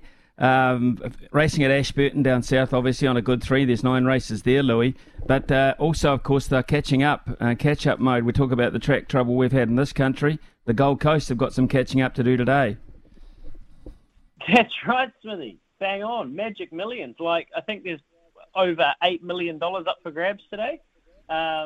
More actually, it'll be way more than that. It'll be over 10. It's crazy the price money on offer over there. So terrible weather on the weekend, but they irrigated 44 mils throughout the week, which is crazy to me. So they bullsed that up. Take solace in the fact that we've bullsed it up plenty of times as well. But it's good to know that it can happen to our cousins on the West Island. You're right, racing in Ashburton today. I didn't mind Merryweather in race number 3 for Thierry Ray, and Secret Express in race number 2. Decisive in race number 8 would have been an each way chance as well. But mate, I don't know if you've run your eye across these markets for Saturday yet, have you? Yeah, I've had a quick look at them. I was with some gentlemen last night, one JGG Barry, and we were looking at possible chances and the effect of the barrier draws on the market. Quite interesting. Yeah, isn't it? Truebriand into $3 now. Whoa-wee. And, you know, the funny thing is about that, a horse that's unbeaten, Opie Bossom, when the algorithms start pinging and, you know, the real money comes into play, all of a sudden, he could start shorter than that. Gaffer has taken some specking into the market, touched 14, sitting at 15. But Tokyo Tycoon is $5.50. So if you liked them before the draw, we know they can win from barrier 14. You're just getting a better price. You are getting a better price there. I like the 3-year-old field as well, with the two hot pots drawing 1 and 2 alongside each other. So they're going to be, not only have they been training together, they're going to stand in the barrier alongside each other. Yeah, it just bodes for such a great, exciting race. But don't rule out Sacred Satona. You're just getting a better price there. Barry 12 Sticky, but you're getting $9, and Crow West $6.50 to $8. So there is value to be found if you want to play around the favourite. Okay, Legato and Wild Knight, of course, are those two favourites. Louis, have a terrific day today. I can imagine you're keeping a close eye on the Gold Coast. We're going to go from Louis to Huey after the break. Hugh Bainan on all things basketball in this country. Amongst other things, including, of course, a Stump Smithy around about 11:30 as we look forward to midday with Mark Watson taking over the helm of the ship. Ladder's very tight, as it has been for the last couple of months. So if we win 4 out of our last 6 games, then we're for sure in the playoffs. We've done well, we're playing well, we're competing well, so wherever it ends, it's a good thing for us. We do feel a great sense of responsibility to bring the Breakers back to playing meaningful games in the end of the season.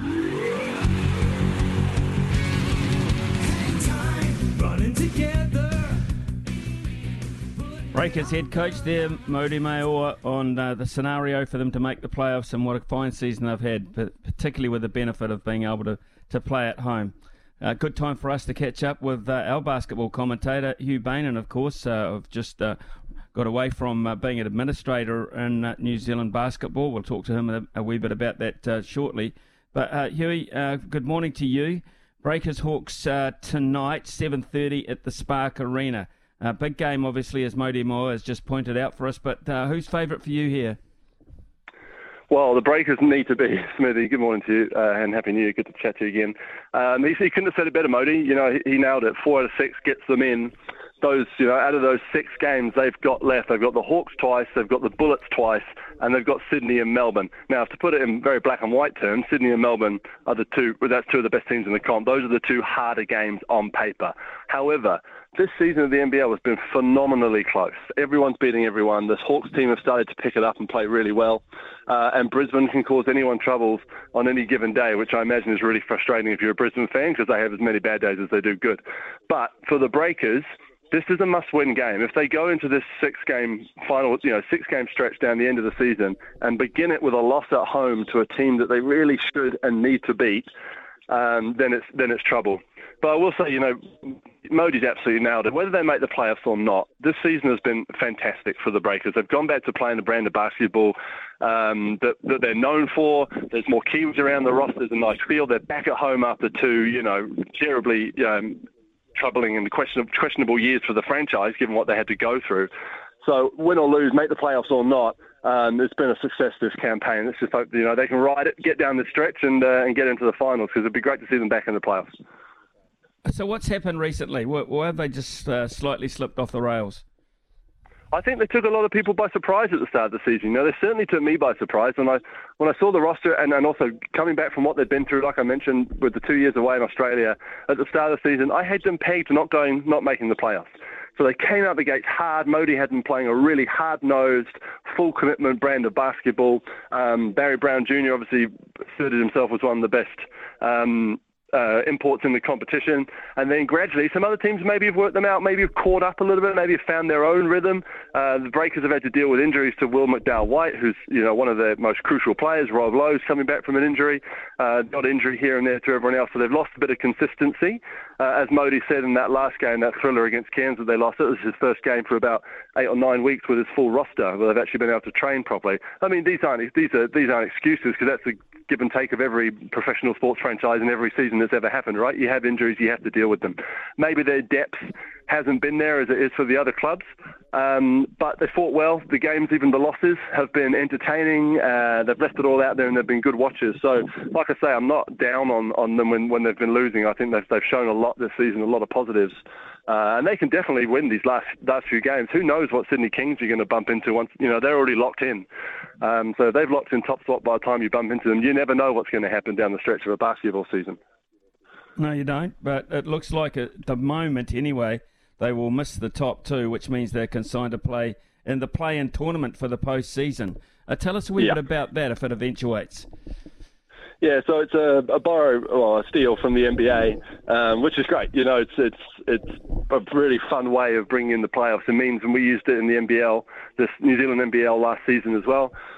Basically, it just extends the interest throughout the regular season, right? For so many years in both the Australian and New Zealand NBL, the top four were locked in with 6 weeks to go. So fans switch off, they turn off the tellies, they don't go to arenas anymore. That's my team's out the playoffs, I don't need to see it. Or my team's in the playoffs, I'll wait for them. Now it just extends the interest because, hang on, we've still got a chance. We got a chance right up until the last week to get into this play-in. Number 1 and 2 will be locked in, Sydney and Cairns, and deservedly so. And then it's out of the next 4, who can grab those last 2 spots? And then turn up, with some more tied legs because you played an extra game or 2, but with all the momentum, you know, and riding the high because you've worked your way into the playoffs. So I think it adds a really nice element. And with my administrator's hat on, I really like that format. And it adds a really nice element, keeps fans engaged for a lot longer. Do you think they might have been a victim of their own generosity and their own goodwill in terms of taking the show on the road at home? You mean as in playing home games away from Auckland? Yes, I do, yeah. Yeah, well, without pulling the curtain back too much, I don't think that was entirely their choice. I think Spark Arena is a tough place to book out. It's an expensive place to book out. You know, financially, it hasn't been a great couple of years for the Breakers, obviously, playing away from home, having to live in Australia for 6 months. I'm pretty sure if they could have played every game home at Spark Arena, they would have. They had to pivot. They had to, had to make the best out of a tough situation, and they have. It is fantastic for fans to be in New Plymouth and watch the Breakers and Christchurch. But yes, it's tough for the Breakers. But I wouldn't say I think they were forced into that scenario more than choosing to go down that road. Hugh, you're out of the administration side of it, which was news to me because I've been away, obviously. But when you look back on your time with Basketball New Zealand, what will your lasting memories be at this point? Just what a fantastic organisation and hard-working and thankless task that they have to do. I'm sure it's the same at any national sporting organisation. It is a tough job. So you've got to keep a lot of people happy, from the professionals, the world-class professionals who are playing in the top leagues in the world, all the way down to the parents of a 12-year-old who didn't make their local team's roster. So they're on the phone to the CEO. You know, that's the wide scope of people you need to make happy and everyone in between. So I think Dylan Boucher and the crew are doing a fantastic job. I'm not going far, Smithy. For me, it was a personal decision. You know, that's a behemoth of a job, running the NBL. I've got 2 little ones and a third on the way, and they're only going to be kids once, and I want to spend a bit more time with them, but I'm not going far. I've just been put onto the board of the Nelson Giants here at home. You catch me right now at a Nelson college practice where I'm assistant coach this season, so I'll still be commentating games in the NBL, both NBL, so I'm not going far. And like I said to Dylan when I left, I'm full support, happy to help Basketball New Zealand wherever I can going forward. For me, it's just, I just want a bit more time around my family at home and do something locally. My lasting impression will just be what a fantastic and growing basketball community we have in New Zealand. Every year there's new faces at every tournament, and it's so good to see. The number of kids who play basketball is just phenomenal. And it's a really nice vibe around the sport at the moment. You know, they went through some tough times, and the infrastructure certainly took a while to catch up to the population and the popularity of the sport. But that is happening now, and it's happening because the whole community is getting behind it. So it's a really nice vibe in basketball at the moment around the country. Actually, make a very good point there. It is a growth industry as such, not just a growth sport, because of the impact it's having on youth in New Zealand and the inclusion it's having for them. Oh, 100%. You know, you think back to when I was young, we got about 30 minutes of NBA on our screens every week, right? And that's how you either got into it or you didn't. Now, these kids, like I said, I'm at Nelson College practice, in between plays, and they're stopping and they're on their phones, they're looking at the NBA, they're watching NBA games, they're watching what Steph Curry, what LeBron James, what Luka Doncic are doing. They are fully immersed in basketball now, these kids. So it's a completely different playing field to what it was, and it's showing. It's showing through the numbers, and it's only going to get bigger and bigger, which is fantastic. The Breakers are at the forefront of that. The Tall Blacks, the Tall Ferns too, and I hope to, I'd like to think that I can look back proudly on what we did with the NBL and in particular Tauihi from a women's point of view. Yeah, I was just going to ask you about Tauihi, into their second season now, but with the coverage that they had on television last year, I just thought that was an out-and-out win, wasn't it? Yeah, it really was. And when I did my little internal farewell speech to everyone, I I couldn't thank everyone enough for the help in putting that together. You know, I've got a daughter, friends of mine, former Tall Black Centurions with daughters and who play netball, you know, because they haven't had that opportunity to play basketball. Or they've played basketball and then stopped when they finished school because they didn't have anywhere to go. So for us to be able to create that pathway, and I said when I left, I hope in 20 years' time, you know, when my daughter's, 21, 22, whether she plays or not, she'll have some women's basketball to go and watch in our hometown.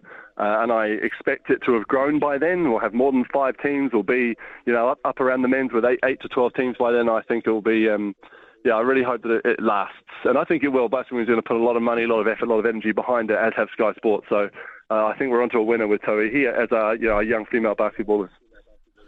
What about the other question to me is a lot of sports in this country are gauged by their yardstick team, their top brass team, which of course in your particular code are the Tall Ferns and the Tall Blacks. I just wonder about player availability, the likes of a Stephen Adams and that sort of thing, and our reputation on the world stage. Is that something that is still a focus? 100%. That's a lot of the times that's how people get in, right? They see their heroes playing, and that's certainly how it works with the All Blacks, the Black Caps. People growing up watching Brendan McCullum playing, I want to go out and swing a stick like he does, or run down the wing like Jonah did. Those are our superstars and our role models when we're kids, and we'd love the Tall Blacks and the Tall Ferns to get up there. Basketball suffers like football does. It's such a good game. Whereas the All Blacks can entice England and Wales and France down here to play, there's the Dream Team aren't coming down here anytime soon to play the Tall Blacks, at TSB Arena or anything like that. Unfortunately, and we have to travel a lot, and therefore it's very, very expensive. Unfortunately, from a commercial point of view, games at 2 a.m. in Lebanon in the middle of the night don't bring a lot of commercial dollars in. Your casual sports fan will look at Korea or Lebanon or Jordan and go, oh, those guys aren't good at football or rugby or cricket, so they're not very good sporting nations. They're phenomenal at basketball. Basketball is a huge global game. Every country in the world plays it, and ones that we're not used to seeing on the sporting stage are really good at it. So the Tall Blacks might go over to Lebanon, lose by 2 points in an absolute thriller, and at home, you open your newspaper, see that result, you're like, oh, the Tall Blacks aren't doing very well. Well, actually, sometimes a result in Saudi Arabia or a result in Croatia is phenomenal, even if it's a loss. So it's just that education that we're trying to put through. I released a book a couple of years ago on the Tall Blacks for that very reason, to try and get this next generation involved in the Tall Blacks, not just following LeBron James and Steph Curry, which I can't recommend enough. Obviously, they're the best of the best. But supporting our teams as well. And the Breakers have done a great job of that ever since their inception. It's now trying to get the Tall Blacks and the Tall Ferns to that level. And having them at home playing in our leagues helps, and having more home games helps. And obviously the pandemic put a nix on that, but the Tall Blacks have had a few home games. We've got another one coming up soon, one in Christchurch, one in Wellington. So we're getting there. It's baby steps with the international stuff, but we definitely need to put them up as our heroes. Okay, and what about the pathway towards our kids? I mean, you may well have one there at Nelson College through the university system. Is that still something that we focus on, getting them into that university system in America?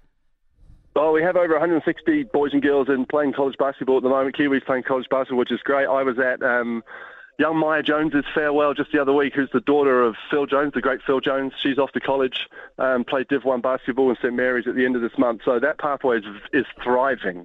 What we've been trying to do, I keep saying we because I'm so used to having my Basketball New Zealand hat on, but what Basketball New Zealand have been growing over the past few years, led by Dylan Boucher, is creating those other pathways. College isn't for everyone, Smithy. Some people don't get homesick, or they choose the wrong college, or they kind of there's always sharks out there trying to make money off people, and they say, oh, I can get your kid into college if you give me this much money. It's trying to cut off those avenues, but also create pathways at home. So the Breakers is a good one. The South NBL now is increased. There's more money in it than ever before. So you can get paid to play basketball at home. Tauihi now is a pathway we've created for women. So you don't have to go to college if your grades aren't your thing. If you don't want to study, not everyone wants to get a degree. They want to just go into work, or you just want to play basketball, stay at home. Those pathways are what Basketball New Zealand have been trying to create and have done over the past 5 to 10 years. I've got one final question, which I did not write, so please don't hold this personally. Did you ever think, or in your lifetime, do you ever think, and this is not by me, Wales will ever beat the All Blacks that you'll be able to witness? Oh, Smitty. You know what? My old man's visiting at the moment from Wales. He's been here for Christmas. He's never seen it in his lifetime, and he's 65. So I actually would rather it happen. If it happens once in his lifetime, and I'm there for it, to see the tears run down his face, that'll mean more than me. Then they can never win again for the rest of my life. That's fine. But I really want the old man to see it. You know, I grew up going to those games at Cardiff, and there's such reverence from the Welsh fans to the All Blacks as well. Like, it's a really friendly rivalry. From the Welsh point of view, I understand it's not the highest priority on the All Blacks fans' point of view. But you've been sidelined at that stadium however many times in your career, and or all around the world watching Wales play New Zealand, and it is one of the great sporting fixtures. It'll happen, surely it'll happen, Smithy. Now Warren Gatton's back, right? Maybe the World Cup final this year. Maybe. You just absolutely never know. I hope that I don't know how long's your father here for. Would you get him a chance to become a loyal Tasman Marco? Well, yeah, he's here till March, but I've taken him down to Trafalgar Park around the stadium. You know, it's a beautiful spot. I'm looking forward to the Marco season this year. They're a great franchise as well, so we're certainly not short on great franchises down here in the top of the south. Well, get him a Crusaders scarf as a going away present, mate. That'll make him feel nice and warm when he gets home. Huey, as always, fantastic to catch up with you. Regards to your father, and all the best in life after administration. Loving your commentaries, mate. And I know you'll never be far from the game. Thank you, and we'll catch up again soon. Thanks, Billy. Cheers, Hugh Bain in there with us, folks, with what's going on around New Zealand basketball. Of course, he's no longer with them from an administrative point of view, but you can tell his mind and his heart is still very much there and will continue to be so, because why? He absolutely loves the game inside out. It's 11:19 here on SENZ. The celebrations are about to start. Ball in play. Iuli with the shot. There it is! There it is! Look at the Otago Nuggets. They storm onto the floor. They are your 2022 Sal's NBL champions. Congratulations to the Otago Nuggets. They're singing, they're dancing, they're hugging, they're high-fiving, and they are all getting around Keith Williams. Well, there's only one reason I played that, actually. It's not really because that I believe that the Otago Nuggets will win any awards at the Halbergs this year. It's just because our boss is in town, Craig Hutchinson, and that is just straight out kissing his butt playing that, because, of course, he owns the Otago Nuggets first year in, and they won. They won the Sal's NBL. So that's for you, Hutchie. Just a reminder that you can have success in this country. Not to worry too much. Speaking of success in this country, one of the employment decisions you've made, of course, was to bring Araho on board, the lovely Araho, and that's been a success as well. I'm going to take day that. in, day out, with your magnificent pronunciation and Araho, and I have missed it so much. But the real reason I want to have a chat to you now is about the People's Award for the Halbergs and get your perspective on it, because I kind of sense, because of the Black Ferns and their success, which was a wave that went through the country, I kind of sense they're going to dominate most of the Halbergs this time around. I find it really hard to pick anybody else on that list except Ruby Tui. I know there's the line out one as well, but my most memorable image from the whole year of sport is just her face. Her face and her hair and her vibe and her attitude and her asking Auntie Cindy if she could have a dern. She's bigger than a meme, which is quite hard in a little country like New Zealand. But I was also looking at that list. I remember, because I had to write the story when it was announced, when the finalists for New Zealand's favourite sporting moment were announced. And I felt like I should have said Shane Van Gisbergen was my favourite on the list because I'm a motorsport nut. But there's Ruby Tui. And isn't that cool that the women's sport representatives have eclipsed everything else on there? And let's be honest, Aaron Gates was out the gate at the Commonwealth Games. He was amazing. He was, and it's a question of how I look at it and I define how that award should be done. I mean, I look at Ajaz Patel, because the way you look at motor racing, I look at cricket quite clearly. And in the history of the game, no one is, only 3 people have taken 10 wickets in an innings. That's the history. We're talking 2,000, 3,000 test matches, I don't know, but a hell of a lot of them. But that is, to me, is the moment he took the 10th wicket. I mean, we're talking about a moment here, I think a moment in time. Was that moment that when he took the 10th wicket or the 10 wickets overall? Now, my understanding is he didn't even make the cut for Sportsman of the Year, having taken 10 wickets in an innings. God knows what you have to do to get that kind of recognition. Obviously, it's not good enough because you can't possibly take 11. There's only 10 to get. He's but had the misfortune of taking the 10th wicket the same year that Ruby Tui makes an entire stadium sing with her. It's just a great misfortune that these incredible sport moments happen. I think we're probably faced with those sorts of decisions every year. The Halbergs confuse me a little bit with the criteria. I know, listening to Stephen McIver, because he's been involved with the Halbergs for so long, he's tried to explain on air the criteria for the Halbergs, and I you know what? It's a feel-good event, and Ruby Tui feels good. Okay, well, I can tell you a little bit. I was involved with it too for a number of years, and my last year, the last year of how they did it back in those days was coincided with my first year. And what they did, they flew every judge as such, it was I think about a dozen, flew them to a room in Wellington, and you sit round and you debate. You actually debated around the room the nominations. There were people like Keith Quinn in the mix, Brendan Telfer, Joseph Romanis, noted journalists around the country, and they would sit round the table and debate and debate and debate over, some were obvious, some weren't, and people would basically fight for their man or their woman in that respect. How very noble that sounds. I know. It does sound very noble, but that disappeared and it became very much an online thing. So was there good representation then, Smithy? Like when you talk about that, I just see a room full of like talking thumbs, you know, bald-headed people around a table discussing why their sport's better than the other. So do you think there's better representation and it's more diverse now with the Halbergs? Because, you know, I'm a sport fan. I don't play at a high level like you did. So I can only commentate from the sidelines of my favourite sport, where there'll be people who are listening today who have competed at really high levels, who have a much more robust opinion than I would. I'm a super fan of Ruby Tui.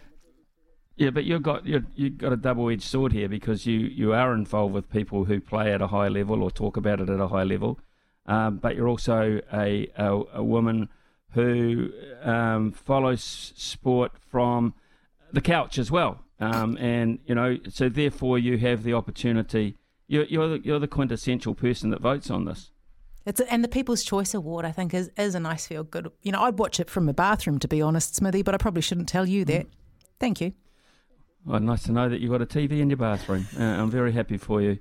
Just watch the electrics there and don't drop the plug in the bath while you're in there. That's all I can possibly suggest to you. It is now. Thank you very much for your valuable input, as always. It is 11:30 here on SENZ, and just by magic, absolute magic, we're about to hear Aroha race across to her news studio and read the news for us. Ian Smith's had a good match here. Stumped by Smithy. Ian Smith really is top class at his job. And is he what? Hey, it's time for Stump. Smithy, I think my mic's a little bit hot there. It's time for Stump. We've got full board of calls. How are you feeling for it today, Smithy? I'm 0-3, so Robbie's on phones today, and I'm not sure who wrote the questions. Did you write them, Brian? We'll wait. If you say they're good, yes. If you say they're not, I'll blame the bloke that's not here. Okay, so that'll be you, Logan, if you're listening, and the questions are crap. That's on you. Rightio, who we got first up this morning, Brian? So first up to the crease, a man who's no stranger to Stumped. It is our friend Craig from Tauranga. How you going, Craig? Yeah, good. Thanks. How are you guys? Yeah, welcome home, mate. Happy New Year. Yeah, Happy New Year to you too. It is good to be home. See some sunshine. Pleased I missed all the crap with it. You're the lucky man. What are the subjects today, Brian? Okay, Craig, so the three subjects for you today are cricket, rugby, and the 2023 Australian Open. Geez, the 23 Australian Open, I've just walked in the country, haven't seen any of it. So, cricket and rugby, both in Smithy's wheelhouse. Let's have a crack at cricket with Smithy. Come on. Oh, nice. Here we go. Takes a brave man, but sometimes they never give Smithy even a chance to catch a ball. So first question for you. The Black Caps recently finished a series with Pakistan. Who are they currently playing? India. Just a couple of chips down the wicket, right in the slot, and away it goes. Yeah, it goes without saying. I know Smithy would have had that one, so we'll move on to question number 2. In that ODI series against Pakistan, which Black Caps batter had the highest single innings score? Sorry, in the ODI, did you say? Through that series, in a single innings, which Black Caps batter scored the most runs for a single innings? I've got 2 in mind. I'll go with Devon Conway. Just a couple of chips down the wicket, right in the slot, and away it goes. Back over the bowler's head. Hey, look at that. Last one. This is, Smithy's just been silent this whole time. I'm throwing these balls down and he's giving me the evils like, mate, I'm telling you to pitch it up. So, we're going to try this last one here. Yeah, the first one was a bit of a half track, you've got to be said. Yeah, hey, sometimes we've got to be kind. Third and final question. Of the Black Caps bowlers in that Pakistan ODI series, who took the most wickets in a single innings for the Black Caps? Okay. I don't know, so it'll be a guess, and I'll go with Southey. Just a couple of chips down the wicket, right in the slot, and away it goes. Mate, nailed it, Smithy. Well, I've just gone out and make myself a cup of tea, shall I? I mean, for goodness sake, I can't even get involved in my own competition, Brian. Those questions were so damn easy. It's like you're giving Craig a welcome home present. Yes, no, it did Appreciate feel it. like that. Well, Craig, you have one. I think we've probably got your details, but just stay on the line so Robbie can confirm that you have got everything in place so we can get that money to you. Enjoy the beautiful mount, and we'll catch up with you again, no doubt, very shortly. Cheers, man. Thanks, Smithy. Cheers. Craig there from Tauranga, who's one of our regular correspondents, and of course the rugby season coming up shortly, so Craig will be hot on the buzzer again. It's coming up to 11:37 here on SENZ. Back shortly. A great Glenn Campbell, of course, who left us some 5 years ago with Rhinestone Cowboy there. We just thought we'd just throw that in as a nice little interlude, actually. It's not like we're talking about rodeo or anything like that. It was just a bit of a Glenn Campbell tribute. And we know there's a lot of Glenn Campbell fans out there who listen to the show. Taylor might be. Taylor's texted in and said, Smithy, can you please give us an insight to the Aussie Test summer? From a Kiwi cricket fan, I've since a young age always been drawn to the Aussie summer of Test, regardless of the opposition. Back when it was Channel 9, it was awesome, but nowadays it's even better with Fox. The passionate crowds they draw for Tests and the dominant force they tend to be at home. Even though I don't like the Aussie Test side, they seem to be my biggest draw card for watching cricket over summer. Apologies if this has been addressed during the week. Well, we've talked a little bit about it, Taylor, but not more so about the coverage, and I agree it is very good at Fox Television, but the team itself is going through a very interesting period, and it's the post-Justin Langer period. Now, there's a lot of people who could not believe Justin Langer as coach would be sacked because he did exactly what Australia cricket wanted him to do. He turned what was an absolute schmozzle after Sandpaper Gate into a united side, it seemed, from the outside, who could perform on the field.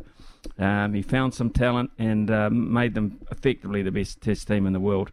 There's absolutely no doubt about that. But the players didn't like the way he did it. He was too tough on them in the dressing room situations and team talks. It was critical when they had poor performances intermittently, and he gave it to them left, right and centre, and they didn't like it that way. So once they had to get rid of their keeper, Tim Payne, who was their captain, and appointed Pat Cummins. One of the first things the players said was, Pat, let's change the coach as well. And they got in a guy who just runs a fairly cool ship, really. He's not a media kind of guy. In fact, a lot of people don't even know his name is. His name is Andrew McDonald, and he doesn't like the forefront. It's very much the Pat Cummins ship. So that's where it's at now. And still they're trying to win the hearts of their cricket fans. The crowds were okay. I think it's fair to say okay.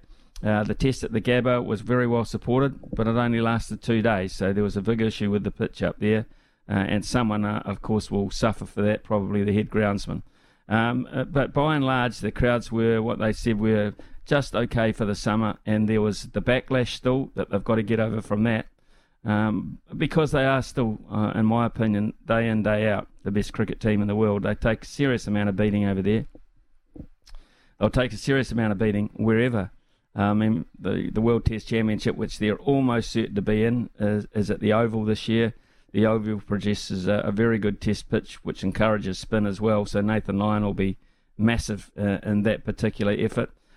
He is the best finger spinner, I think, going around in the world. Didn't have great success in the last test at Sydney, but that was just a bit of an anomaly, really.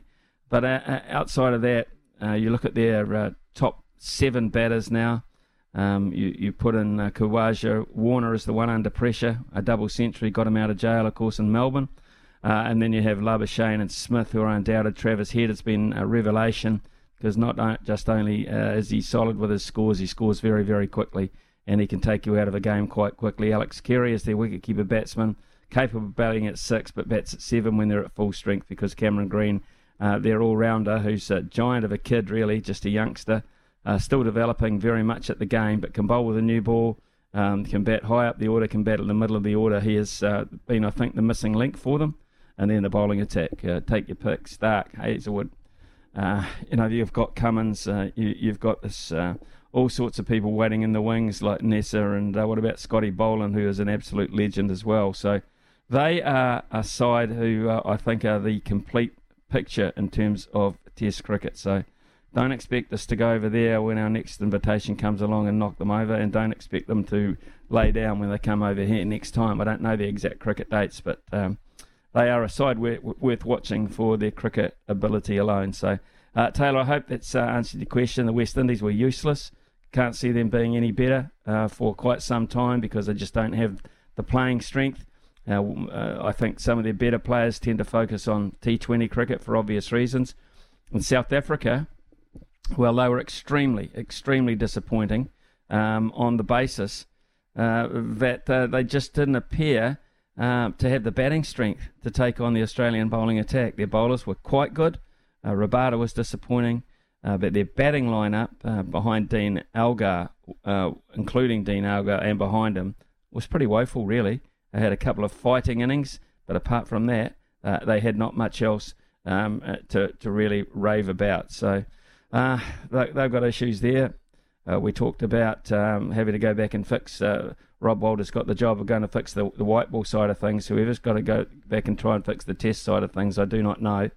But they have an interesting system over there, and we know it's been part of the rugby side. It's there in the cricket. It's there in all sports, and it's not producing the right. That system at the moment is not producing the right kind of players to make South Africa a worthy test nation. It's as simple as that. They were poor. Very, very poor. I hope that's answered your question, Taylor.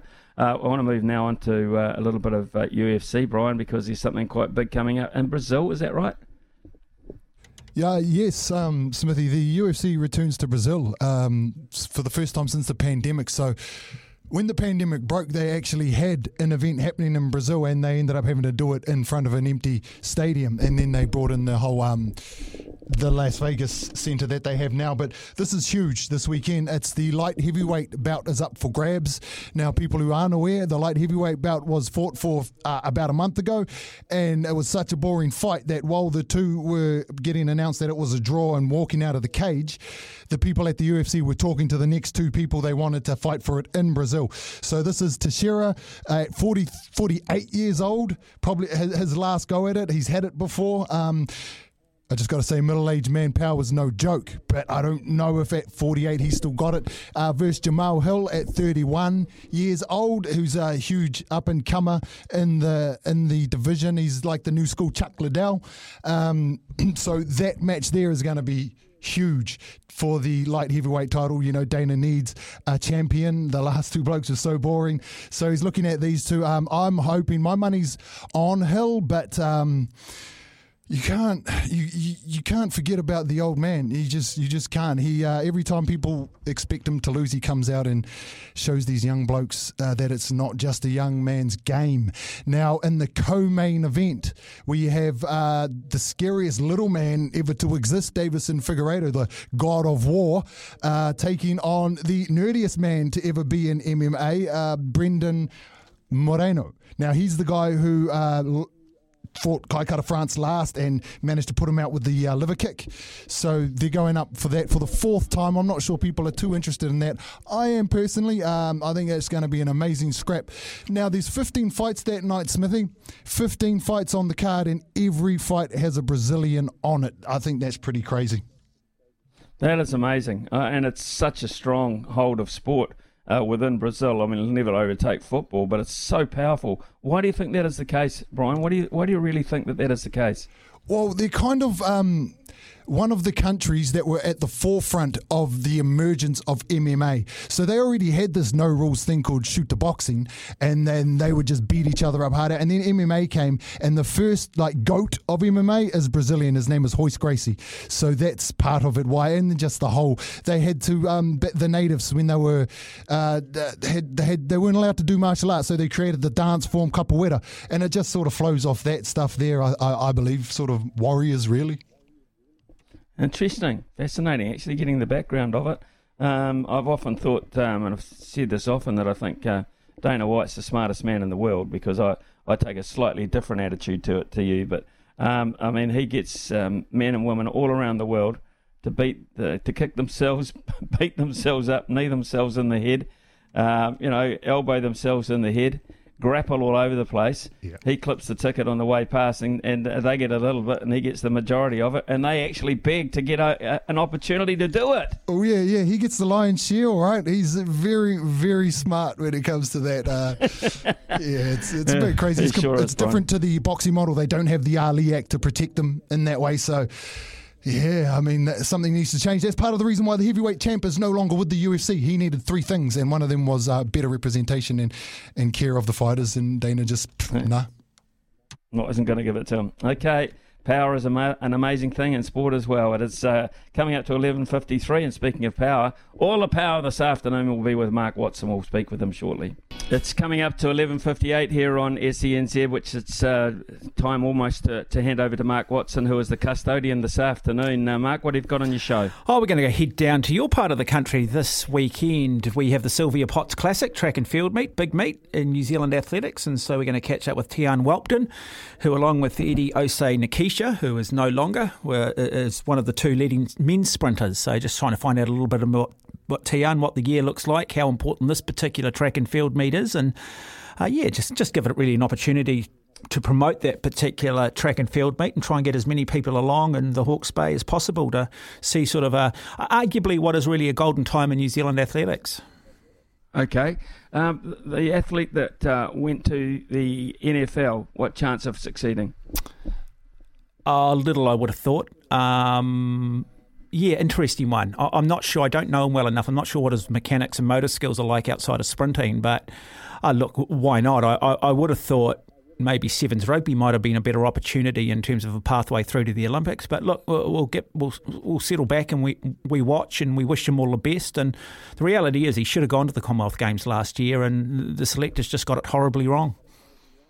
What else have you got lined up, mate? We're going to stick on a little bit of a theme. So we're also going to talk a little bit of Half Ironman, New Zealand Half Ironman Championships in Tauranga this weekend. Big race. So we'll have Braden Curry, current New Zealand Ironman champion, 4-time coast-to-coast champion, on the program. We're going to talk a little bit of Wakayama paddling. They've got their nationals on as well. So just an eclectic mix of slightly different sport. Look forward to it, Mark. All the best this afternoon. My thanks go to Robbie McFarlane, who's been looking after things in terms of getting people in and out of the show today, and Brian Rudderty, who's been on the number 1 seat running the cutter. Fantastic, Brian. That UFC input as well was absolute gold. And to Araha for your input. Yes, I think Ruby Tui is probably the favourite to win that award. I think she'll win it quite comfortably, to be perfectly honest. In fact, the Black Ferns will clean up, absolutely clean up. We'll see you tomorrow.